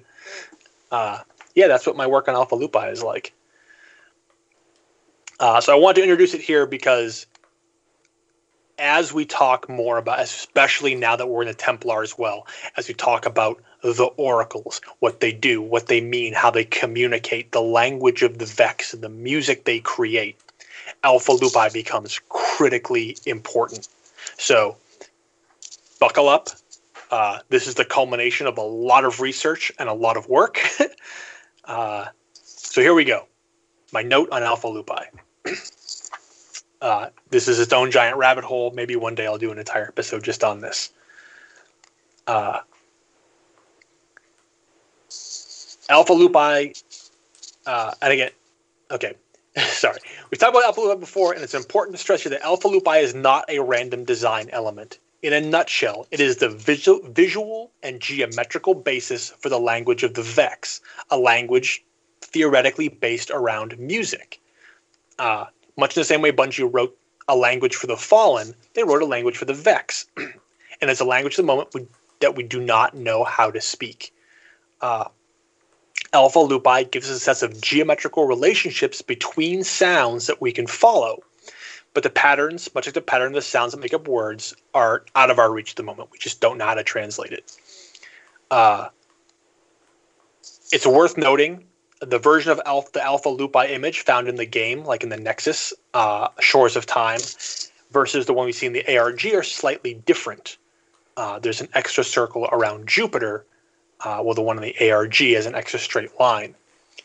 And then the Nexus pattern itself is slightly different from the rest, with the position of Mercury being slightly different, which knocks the Oracle position out of sync, but we'll talk about that a little bit later. As this could be the work of Sekrion, but we'll talk about the Oracle disharmony later. I'm going to quote Seventh Circle right here because, again, his work is spectacular. Quote, there are different arguments for how these patterns are used. Some of us believe that they are purely geometrical, that they align with star charts or conform to the rules of universality of the labyrinth, equilibrium, and balance. Some of us argue that this is ultimately mathematical in nature, a form of musical code, as the modulo 7 and 12 construct. Some of us believe that they are triads or base 3 numeracy, triangular numbers and chords as musical words of a sort. Some of us think that this is bonkers, and instead it has something to do with the distance between these notes, as they are themselves a mathematical language, a language of ratios deeply interrelated with astronomy. Some of us go an entirely other way and think the sounds are a form of encryption, where the sounds we are given are not actual sounds that are intended, but they're layered behind ciphers, unbreakable, as Rahul would say. Some of us think the pattern is buried in some form of obscure musical tonality or serialism, such as the 12-tone technique. Ultimately, we don't know. We haven't found the pattern yet. Yes. There's tons of theories about how Alpha Lupi ties into the very nature of the Vex. Again, Alpha Lupi was the very, very, very beginnings of Destiny. It was the original ARG. And in the vanilla story of Destiny, the Vex are the primary enemy. These things do tie together. I have a brief note about star charts, which is that it is highly unfortunate that the night skybox in Destiny is utterly useless. It doesn't pertain to any real image of the night sky. In fact, if you look at the galaxy, there are several galactic centers. So just kind of keep that in mind when we're talking about astronomy and stuff like that. That this is based on the real life alignment of planets and stars, not the Destiny skybox one, which is all messed up, which bothers me. I don't know if it bothers anybody else, but we need Neil deGrasse Tyson on to explain what's wrong with it.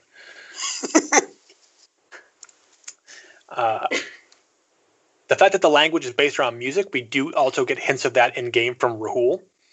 And he has two idle quotes when you're standing around him. One is, now what use would creatures like that have for music? No, it's language, code, signal. And then he also says, this is beautiful, this is like music. The dude's an expert, quote unquote, in decryption and algorithms. So that would be something he would be excited about.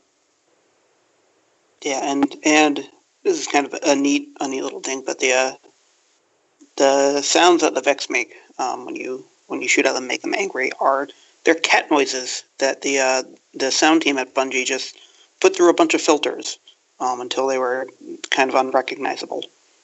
So that's kind of the original source of those noises are cats, but I don't think there's any lore implication of that. Except Spoilers, that all that time cats. ago when I made a meow noise as a Vex, and you all laughed at me, but I was right.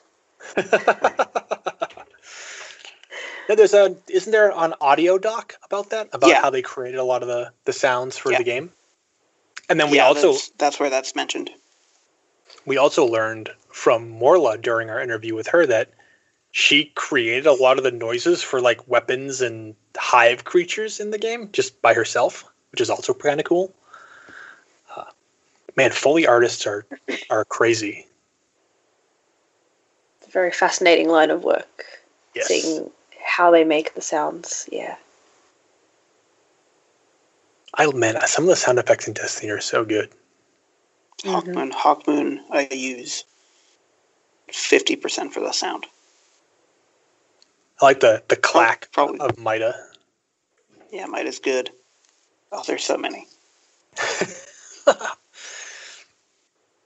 Then you have a note here about the 12-tone technique. Yes, 12-tone technique has a lot of set theory in it, which is it's a branch of mathematics concerning collections of objects. So I remember when I was in college that a lot of my music major friends got very upset when they took modern music courses and suddenly had to read a lot of math. Well, let's talk about some of that. So the fully charted Alpha Lupi symbol that we know in Destiny is, at its fundamental core, a chromatic circle.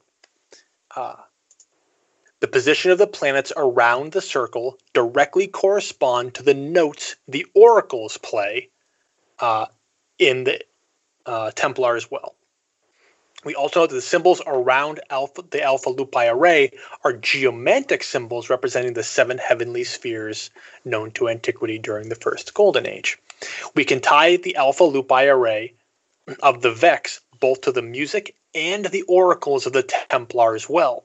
Think of Alpha Lupi as a mapping of the language of the Vex, but instead of using words, they use tones and sounds, and Alpha Lupi is the key. So chromatic circle is a geometrical space that shows the relationships among the 12 equal tempered pitch classes making up the familiar chromatic scale on a circle. No memory is not the key. Alpha Lupi is the key. It reminded me of that. That's why that's there.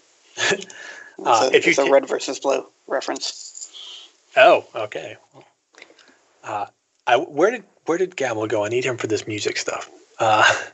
Hey, I know music stuff too. If you take a 12-pointed chromatic circle and overlay it over the 12-pointed clock face circle of Alpha Lupi, each planet around the circle lands on a particular note. So the Alpha Lupi chromatic overlay reads C, D, E, F sharp, G, A. What is the B? B flat. B flat. Yeah. Then, if you look at the tones the oracles make, it is C, D, E, F sharp, G, A, B flat.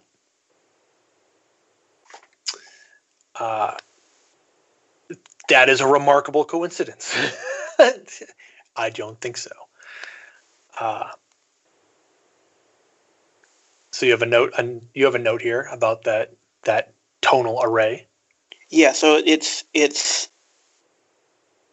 I think kind of evidence to the intentionality is that it starts on C. This is just me mostly trying to rant about the keys in Destiny as much as I can. The keys in Destiny are terrible. So Rise of Iron is all in E flat major. Last Stand, which is the Oryx fight music, is in F sharp. The Warmind, the theme that plays during the Warmind mission, is just in several. If you don't know music, you're probably not as upset as I am, but they're very difficult to play in. But this is kind of based in the fundamental key of all kind of modern Western music, which is C. So these start on the note C for that reason. Go. So they have a note here from the original Alpha Lupi instructions. Think not of locations, but the spacings between. And that was the first big hint to try and decipher the language of the oracles. Okay. I have a lot of charts here in these notes, which are not going to come across well in the podcast. I'll do my best to describe some of them. I'll probably do a huge post on our website that includes a lot of these notes. Again, I'm going to link to the work of Seventh Circle and some of the crew over on the Raid Secret subreddit because they have an amazingly in-depth analysis of all this. I'm going to skim it across the surface because that's what we have for time. But the work these guys have done is remarkable. before we get too far away, about the spacings, is that you can shift the oracle scale up and down. It doesn't have to start on C, but as long as you keep the spacing constant, it's the same thing. There you go. Per the standard oracle configuration, Alpha Lupi is in a state of non-equilibrium. The Alpha Lupi image is not complete, and the pattern is a state of non-equilibrium, i.e. not harmonious. So the symbol as it's created is possibly incomplete, and this is led people to believe this is a reference that the Vex have not finished the pattern. We know from Paradox that everything has to be part of the pattern, but we don't know if the pattern is finished. Praedyth himself says he doesn't know what the shape looks like on the other side.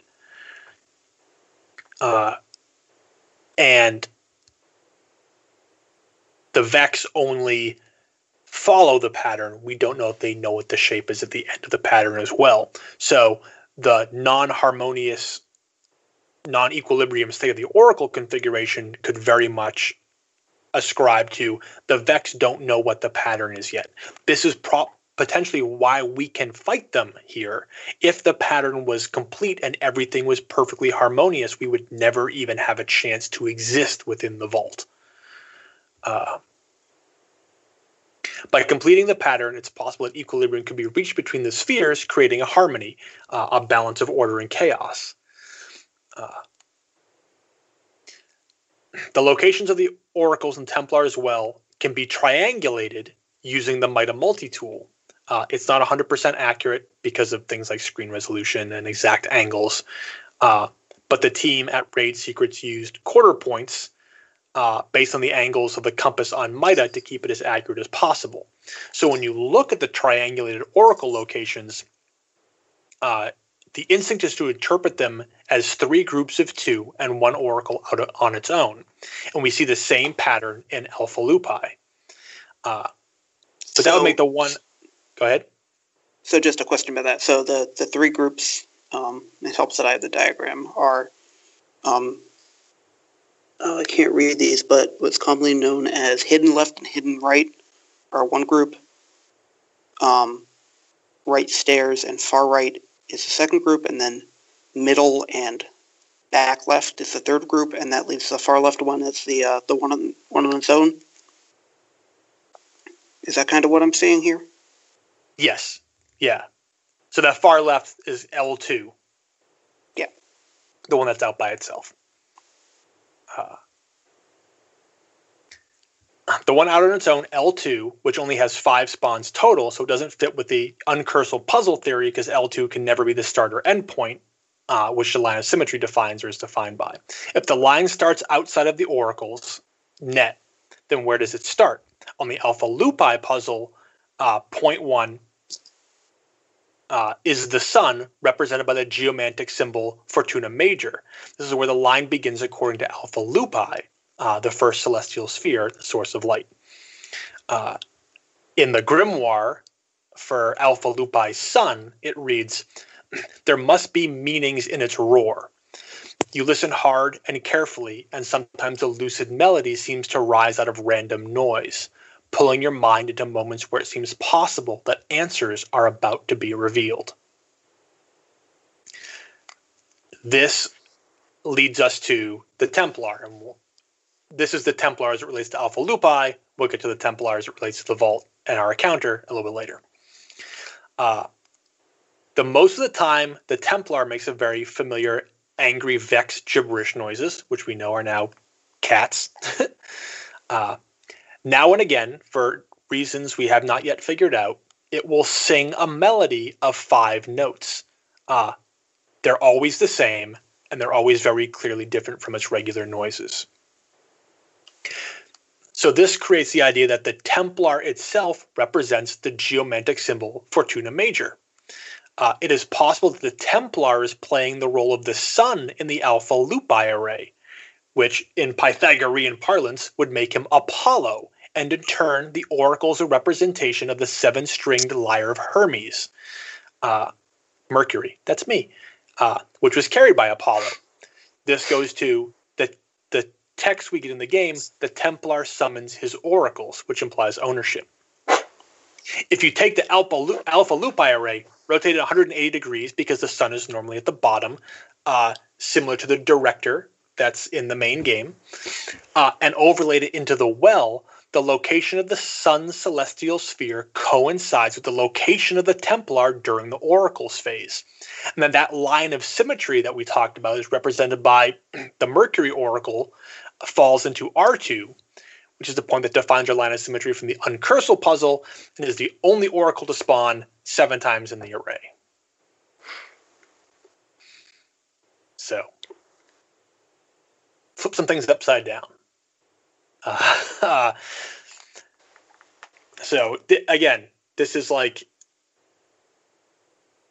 it's crazy how Alpha Lupi and the Vault are so closely tied together. And we're talking a little bit about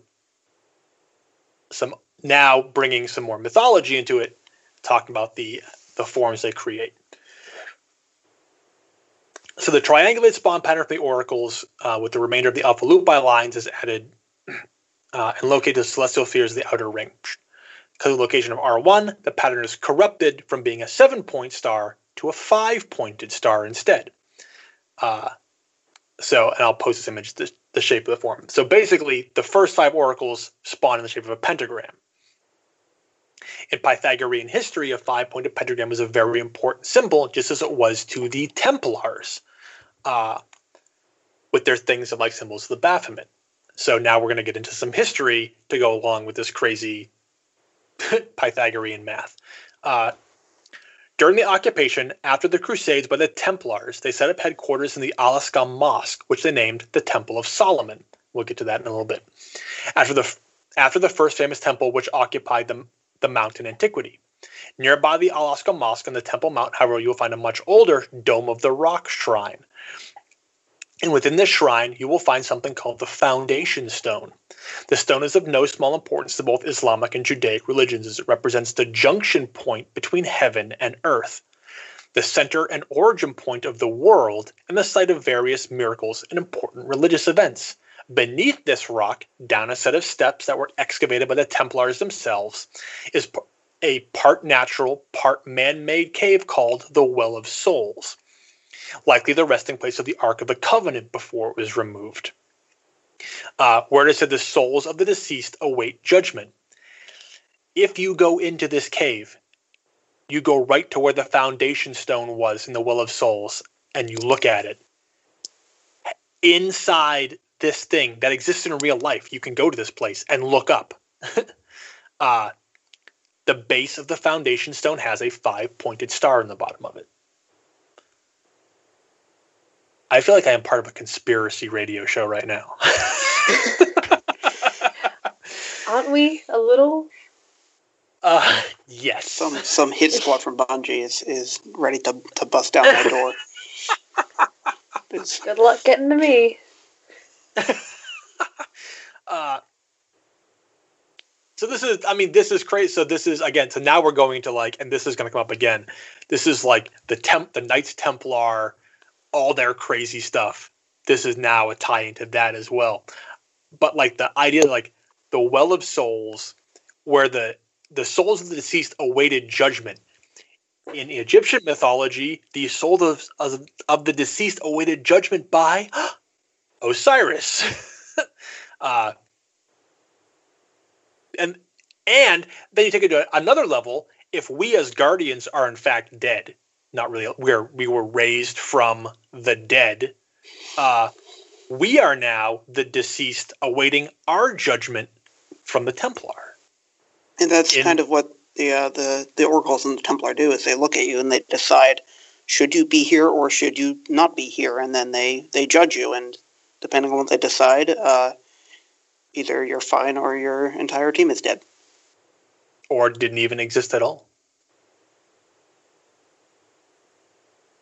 So in summary, the odds of finding a clear 5-pointed star symbol within the Alpha Lupi array, the symbol of Venus itself, shared by both the Pythagoreans and the Templars, esoterically revealed when the oracles spawn order is overlaid onto Alpha Lupi, but only after having first worked out the correct orientation of the oracles in the first place, and then finding that this very same symbol is in a room called the Well of Souls, located on the Temple Mount, the headquarters of the Knights Templar, and this room just so happens to be the meeting point between heaven and earth, the foundation of the world, a place of judgment for the deceased.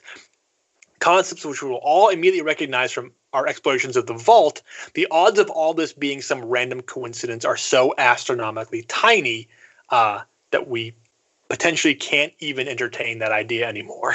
But wait, there's more. So in conclusion, the pentagram is important, yes, but it's not the symbol of celestial harmony.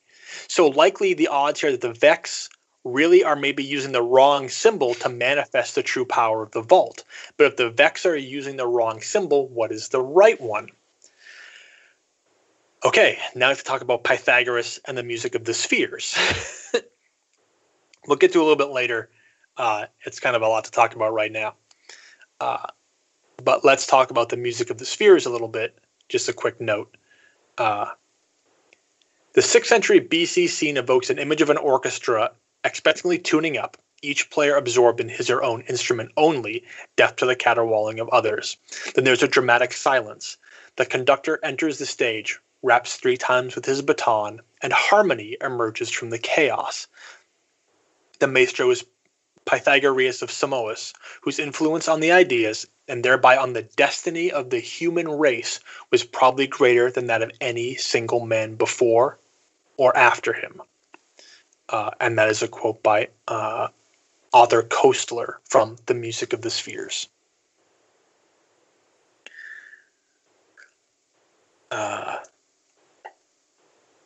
Again, then I have a note here in the notes. Again, much of this research regarding the Vault of Glass is owned wholly to the Raid Secrets subreddit. I've read this in the last episode. I restated it here. But yeah, Seven Circle, Cornholio 32, Real Coolio Man, Von Zeppelin, Demolition Wolf, Surfer Boy, Jew Boy 300. These guys have contributed so much to the wealth of information we have about the mythology of the Vault that, it's worth thanking them into perpetuity for.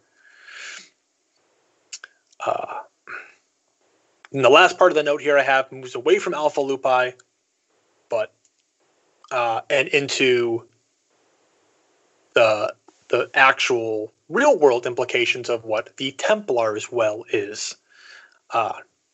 There are multiple real Templar wells in our world. One is in Sintra,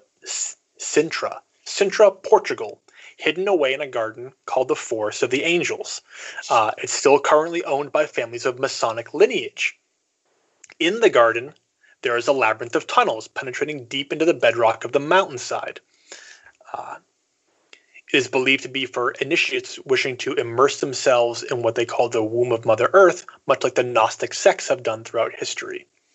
One tunnel, I pulled all this from Wikipedia and some studies on the Templars. One tunnel leads to a shaft sunk 40 feet into the earth. It is officially described as a well, yet close examination shows it never did, nor is it capable of retaining water. It consists of 5 levels of unevenly stacked and undressed limestone blocks, here and there patched and repaired. Behind the blocks hide 5 low and narrow circular galleries, each accessed through a claustrophobic spiral in a style that suggests a later refurbishment. At the top, yep. So limestone is similar to the what is the stuff we discussed earlier called? Radiolite? Yes. It's also made of dead animals. Not dead animals, dead tiny creatures. But it's carbon based. So creatures like with shells, it's calcium based, my bad. I believe it's calcium based. So they accumulate calcium, and then they die and they get crushed at the bottom of the ocean, and it builds up into limestone. Well, that's awesome. At the top of the shaft is an 18-foot diameter hole, level with the ground and surrounded by a rough, dry stone wall in the shape of a horseshoe. The entrance faces northeast, and like Stonehenge's horseshoe of blue stones, It's referenced the highest position of the light, the summer solstice sunrise, an esoteric reference to an ancient wisdom that coincidentally the feast day of John the Baptist, to whom the Templars dedicated a disproportionate amount of churches in Portugal and elsewhere. So this well, this literal Templars well, is associated with various rituals of the Knights Templar, including a successful candidate would complete the final initiation by undertaking a voluntary near-death experience to be awoken by an adept in the morning and lifted from a figurative grave. At this moment, they were declared risen. This initiation is still performed today by Templars' progeny, the Scottish Rite Freemasons. Well, that's remarkably coincidental. The well itself is part of a larger Templar Masonic architecture of Portugal, some of which believe is the secret resting place of the Holy Grail. I'm not going to go super deep into this, but if you're interested, read about the Knights Templar and the country of Portugal. It's insane.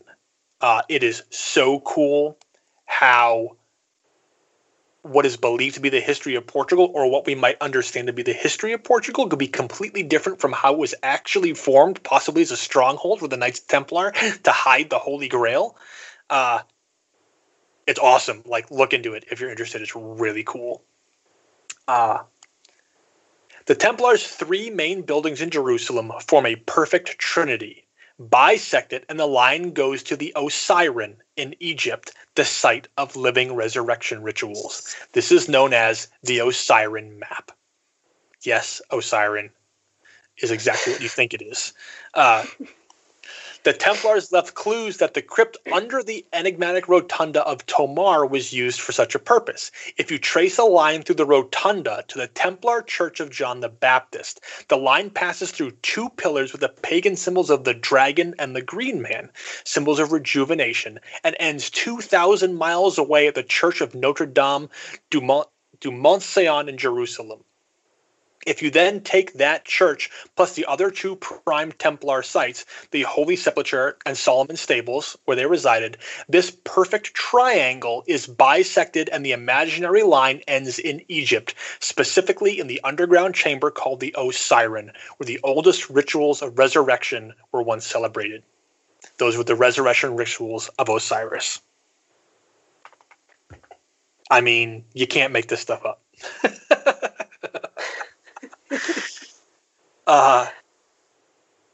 And that's what I have on the Templars well. Wow. Yeah, I mean, looking into some of this stuff is just crazy. Like and at some point I sit back and I think to myself, did the team over at Bungie pull all this, throw it in a blender, and make the vault, and have, all these a lot of these things weren't necessarily planned, but they all kind of fit in very nicely? Or, is there like somebody at Bungie, like this, is Luke Smith's garage just like pasted with like the Alpha Lupi symbols and music of the spheres and like all these like Templar dig sites and the temples of Osiris, and he's all like, that's all connected. He's got like the string running between all of them. Like the storage space from what's it called? True Detective, when they're trying to map out all the crazy things that are interconnected. And it's funny because sometimes you talk to game, like a great example, right? When we talked about Sleeper Simulant and how the community built these amazing theories that were all like plausibly connected. But then the reality is, no, they weren't. Like, it has nothing to do with it. It was a time gate. Like, the people at Bungie were like, you guys jumped off the deep end with this. We never intended it for it to be at the level that you guys took it to. But all the puzzle pieces were there for it to be formed, to have these theories pulled together. The there is something, though, about the mystery of the vault that makes people want to believe that all these things are true. Like this was all thought out. All these references are real. They're all intentional. This was built as a giant puzzle to figure out. And not only was it built as a giant puzzle to figure out, we haven't figured it out yet. I think one of the big things sort of to this day, like for people like me and for people like Seventh, we haven't figured it out. We don't know how to decode the language of the Vex, if that is in fact what the music is, if that's what the tones represent. We're still, if there is a piece missing, we haven't found it. There could be no piece. Like, we could just be crazy. But we want to believe that there is. And whether or not we ever discover it, who knows? I mean, I think, we'll be in year 8, right, for Destiny, and we'll still be wondering about what happened in the vault and what mysteries are still down there. And part of this is why this is such a huge topic to tackle, and why through dozens and dozens and dozens of Reddit posts and hours devoted to research and reading, and I've written thousands and thousands of words on this topic, and all the time people have spent. I mean, on one hand, we don't want it all be for nothing. On two, we've created an incredible body of work just for pure, curiosity purposes. But all this work, all these references, all these notes, all these coincidences can't just be for nothing. There's got to be something more, right? Like, I don't know. Maybe there isn't. But yeah, this is one of the things that when the Destiny 2, after the reveal trailer, when you could pre-order it, and they had the Osiris symbol and the Warmind symbol on the images, that got me really excited, because there's so much with those two factions that is so interconnected in all of Destiny. It's with Rise of Iron, and it's the Fallen, it's nice, but Siva's kind of a one-off thing, but Osiris is everywhere. Yeah.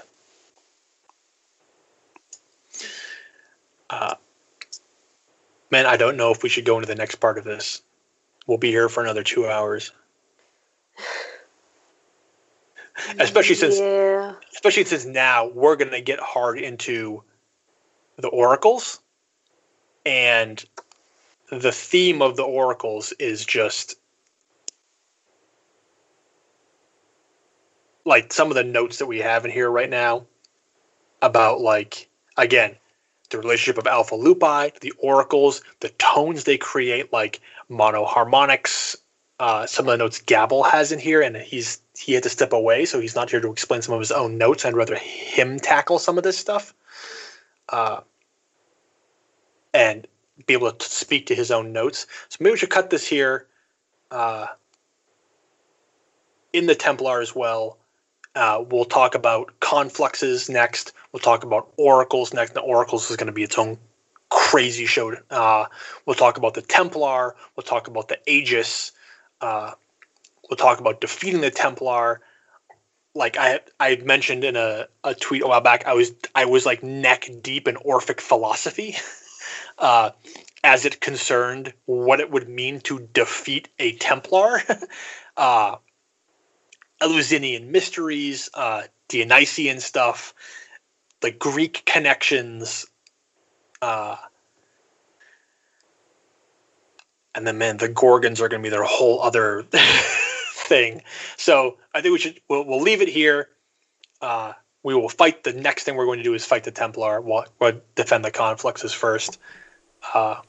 We'll talk about the conflux spawn order. We'll talk about the significance of where they appear. We'll talk about the oracles. We'll talk about what happens if you use the Temur artifact in confluxes, which is the. Actually, I'm gonna take it back. The bringing a Sparrow into the vault is the second most fun you can have in Destiny. The first most fun you can have is running Teamer, and running that until you get booted from your fire team, for reasons that we will discuss. Wait, can you take control of an Oracle? You can't take control of an Oracle. Invincible, right? What happens when you take control of a Vex who is going for a Conflux is your teammates can't shoot it anymore, but it keeps his pathfinding, and so it just marches up to the Conflux and sacrifices itself. And if your teammates don't know that you can punch enemies to make them hate you again, they are powerless to do anything about that. So a lot of vault runs is me running around, punching everything, trying to get my team to wipe. If you put a Saint 14 bubble in front of a Conflux, will they just wander around aimlessly? I don't know, because a lot of the other fun is that they teleport there. They don't walk the whole way there. They walk a little bit, and then they just teleport right to the Conflux. So I have not tried that yet. But I may have to. You have to go and test it. All right. So, I mean, that I feel, on one hand, I feel bad. I feel like we didn't do a lot of like Vault talking in this episode about the Vault of Glass. We talked a lot about the Vex, but you can't talk about the Vex. And we talked a lot about Alpha Lupi and its relationship to the Vault. I promise you, we will cover the actual Vault experience. But there are just some big things that we had to get out of the way concerning this episode, and some of these things are like, I happen to find them like ridiculously interesting. And it's funny reading, if you read through my notes and you read through some of the posts I've made on some of the subreddits, and then I think Seventh and I fall down some of the very same like Wikipedia internet K-holes and get lost in exploring a lot of this mythology. Again, for this show, I just have to sort of like really give the basics and skim over the top. But if you're looking for super in-depth analysis on a lot of these things,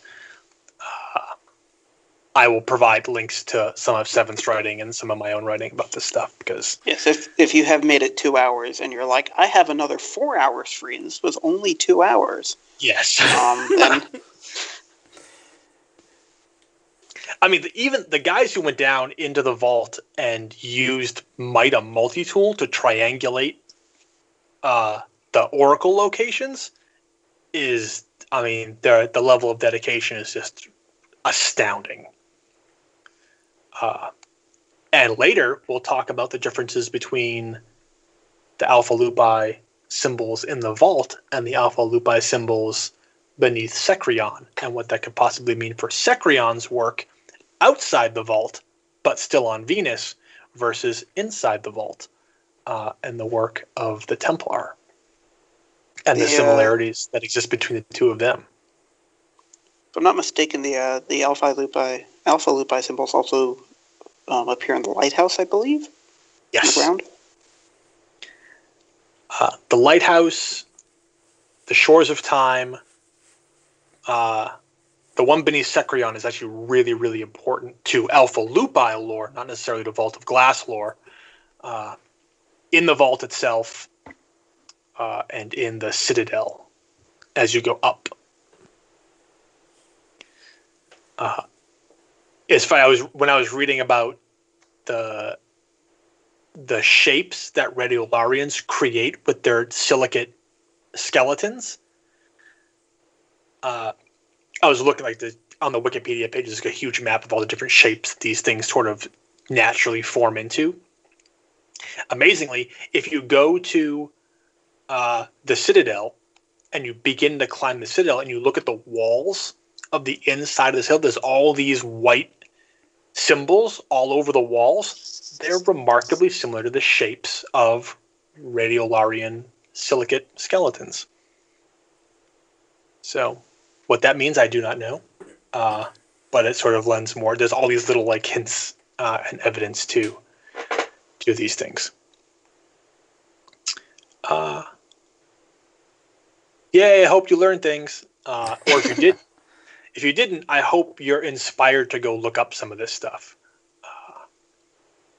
Read about Mark Antony's Praetorian Guard and his relationship to Cleopatra, or read about the Ishtar Terra on Venus, or the Knights Templar in Portugal, or radiolarians and silicates. And I'll link that paper, the quantum computing in a piece of glass. That'll be important later when we talk about the glass throne, and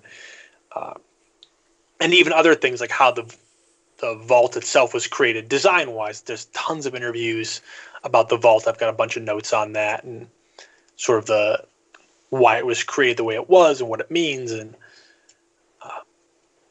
I love talking about this topic. It's one of my favorites. And I think one of my most favorite revelations so far was from the last episode when we talked about how the potential that the vault is different now for us than it was for Kaber and his team, and sort of what that potentially means for anybody who experiences the vault, and how it makes that past kind of unknowable. So you've got to start looking at all these other clues about what really happened there. And it's unique because we know what happened to Eris and her fire team in great detail. There's some parts we don't know, but nothing like this, like the mysteries that exist here. And it's always fun to point out that, Vault of Glass and Crota's End are the two raids in the game that we are following in somebody's footsteps. And then during the Taken King, we are the first people to do the thing. There was no team that came before us.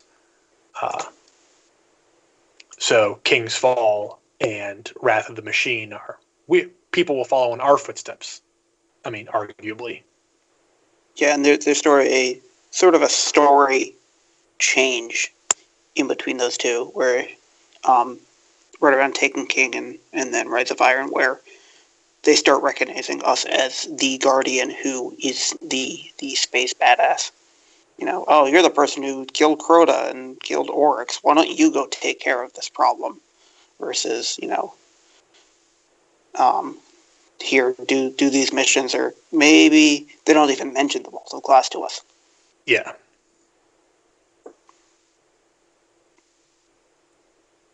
Also, since we're talking about astrology and stars and depressing things, shout out to this retweet by Gathalion.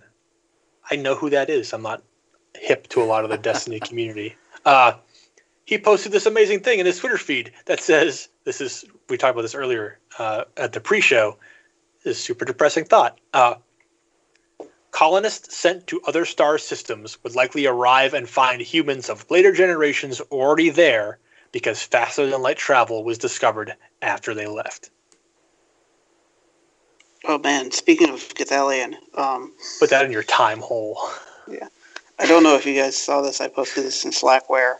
So, for those unfamiliar with Twitch, there's a thing called ironically, it's called a raid, where after a streamer is done, they tell their viewers to go to some other channel. And some of the most popular streamers in Destiny, which are, I think it was Gathalion, Professor Broman, T-Rex, Gunny, Derp, they were all playing together and said, let's take all of our viewers and find somebody who has currently less than 10 viewers and just raid them. And they broke their stream. I forget the name of the person they sent them to. Got it here somewhere. Yeah, so they sent them to this this guy's stream and completely blew it up. His stream totally crashed. And he was catapulted to, number one on the Destiny directory. Wow, that's awesome. Sean Bartley was the name of the guy they chose. Congratulations, Sean. Also, Luke Smith just posted 3 minutes ago. 10 years working at Bungie, time flies. 11 days to the Destiny 2 reveal. Hey, time, slow down a little bit. See you soonish. Now, we need to infer the meaning about time in that tweet. It's very important. Yeah, when he says time slow down, does he then go to his own personal vault and twiddle the knobs? It's possible, but in the time that he spent developing Destiny 1, was Destiny 2 already made because the technology was better for people making games than when he started? According to the rumors that I've heard about the Destiny engine, that is possibly true. Aw. See, now I thought, I'm just looking at this because Sean Bartley sounded familiar, and I know the guy. He actually did like the music and stuff at the last Guardian Con, and I thought he was a little bit bigger streamer, but apparently not. He's got a cool setup, and I've watched him before. He's good to watch. I mean, he's got a lot of viewers or a lot of followers on Twitch or on Twitter. Well, he does now. Well, no, he had a lot of followers on Twitter before, I think. Yeah. I think they chose him because they knew that if they did that to somebody who had no idea what was going on, that could end up badly. Yeah. Versus somebody who is already kind of familiar with him and go, oh, thanks, guys, and kind of understand it. Yeah, it looks like they had him in tears. Man, it's crazy. Matt Oishi keeps making the most ridiculous gifs. Oh, did you see that one that I retweeted? Yes, and the one somebody just posted in response to Luke, the It's Happening one with Lord Saladin. Oh, yeah. Yeah, I've seen that before. It's good. Matt, you're a genius. We love you. He's got another one he did recently where, who is it? Shaxx in the new Crucible, or the new, I can't think of the name of her. Shiro? No, Aphrodite? Yeah, Aphrodite. They're standing there and somebody comes up and like scares her and she picks him up and just like tosses him like into the stratosphere. It's pretty funny. I'll have to find that one for you. But yeah, he's been doing a lot of good stuff and having a good time with it. He did him and another guy did a whole bunch of animation for like a music video montage thing that was really awesome. Just not too long ago. But definitely go check him out. We've been watching him a little closer now that we talked to him on the show, and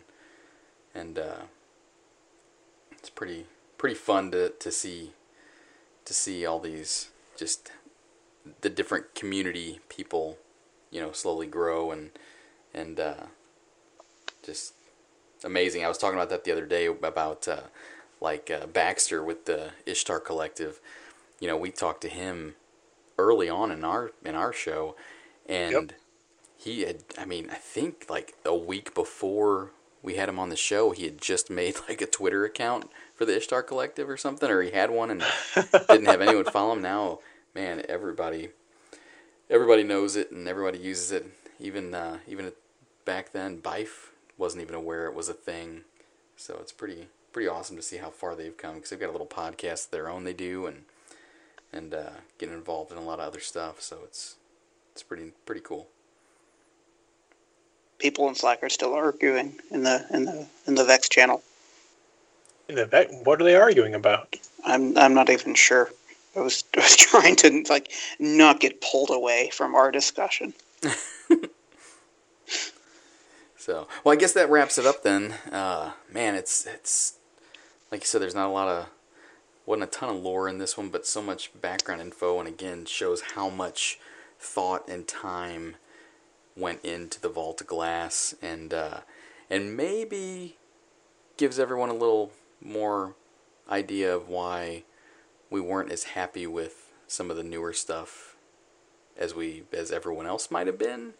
Just it seemed, could have been done a little differently, or it just didn't seem like as much time and thought. But then again, if they were just trying to get some more content out there they hadn't really planned for, whereas the Vault of Glass, who knows how long they spent designing and making and writing that's the thing. story.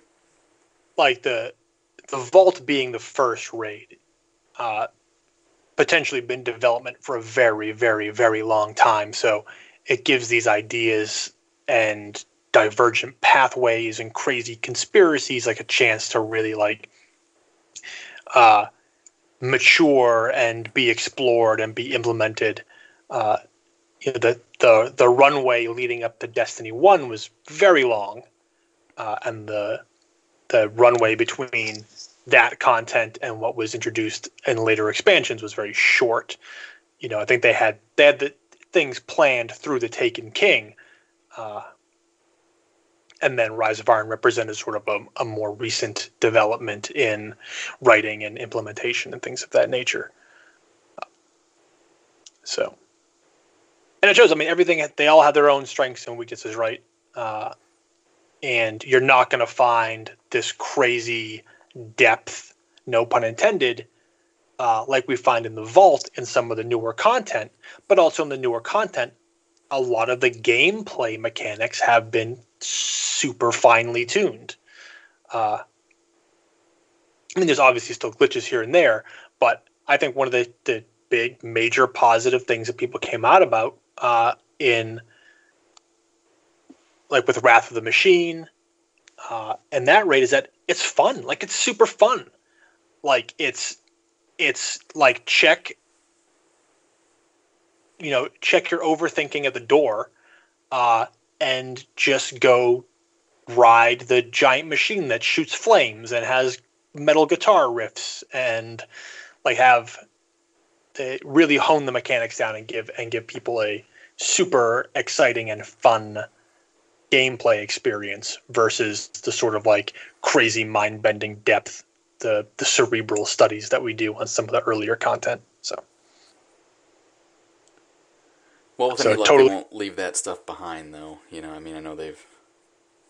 We'll see. I'm excited to see what happens with Destiny 2, and the reveal's coming up, so that's going to be an exciting time to see what goes on with that. Just, not a big reveal, but, some gameplay stuff, and people are going to get their hands on it, and so many people from the community got invites and are going to be there, so it's going to be awesome to see all the chatter amongst the people, so... And it's nice, too. It's nice that the community remains very diverse.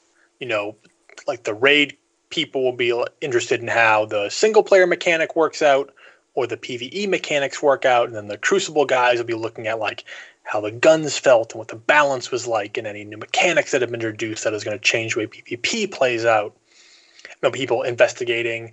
I don't think we'll get anything heavy story-wise other than this sort of what they presented so far.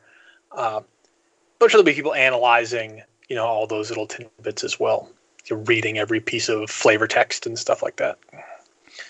So the community remains diverse in their interests, which is a good thing. Yep. Meanwhile, I'm like, can I decorate my armor more? Please. What kind of is there new emotes? Did you guys see the picture of my Titan? Of your Titan? Yeah. The hideous one? Yeah. Between that and your Teamer artifact, how do you even still have people to raid with? A combination of making sure I'm fire team leader and doing Sherpa raids, so they don't know what they're getting into. Cosmotrology. All right. I just want to know how much I can customize. It's important. I'm a hunter at heart. If I don't look pretty, it's not worth it. Visible artifacts. Visible artifact. Oh, that'd be amazing. Yes. Yeah. I want Nathan Drake's shoulder harness that he keeps his little journal in, except it's going to have the Pahanin errata in it. Like a backpack?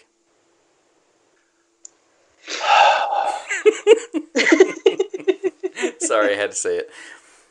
All right, that does it for this episode. thanks, and you can find us on Twitter and our website and and nowhere else. Yeah. Facebook, I've been trying to keep up on there a little bit. So yeah, you know how to get us if you're here. If not, check the details of the show and check out all the cool stuff we've been talking about, and we will pick this up next time, and maybe we'll get a little further through the vault. I know, right? We're at the Templar as well. Congratulations. I mean, given what Cosmo said at the start of this episode, maybe it's not unusual that it would take somebody 2.5 hours to get to the Templar as well, but... I mean, this is faster than my last vault attempt, our pace with these episodes, so... There's just so much here. I'm sorry that I haven't been keeping up on our Instagram page. I got some plans for it coming up, though, so... Yay. Ooh. Tough media is a tough medium for a podcast, but don't worry, we'll use it when we all cram into X-Ray's closet to record our team episode together. Wait, you're coming to Missouri? No way. Yeah, we're all going to come to Missouri. Well, is this actually where Guardian Con actually just takes place in that closet now? And I don't know if they told you. I'll host it. My neighbors might get mad, but hey. No, because it's soundproof. It's fine. Right. All right. No. Let's try this a third time. Let's try this a third time. See you next time. Bye. This ending keeps looping back around on itself. Like a horizon. Wait. A highway. With many lanes. Oh no. Peace.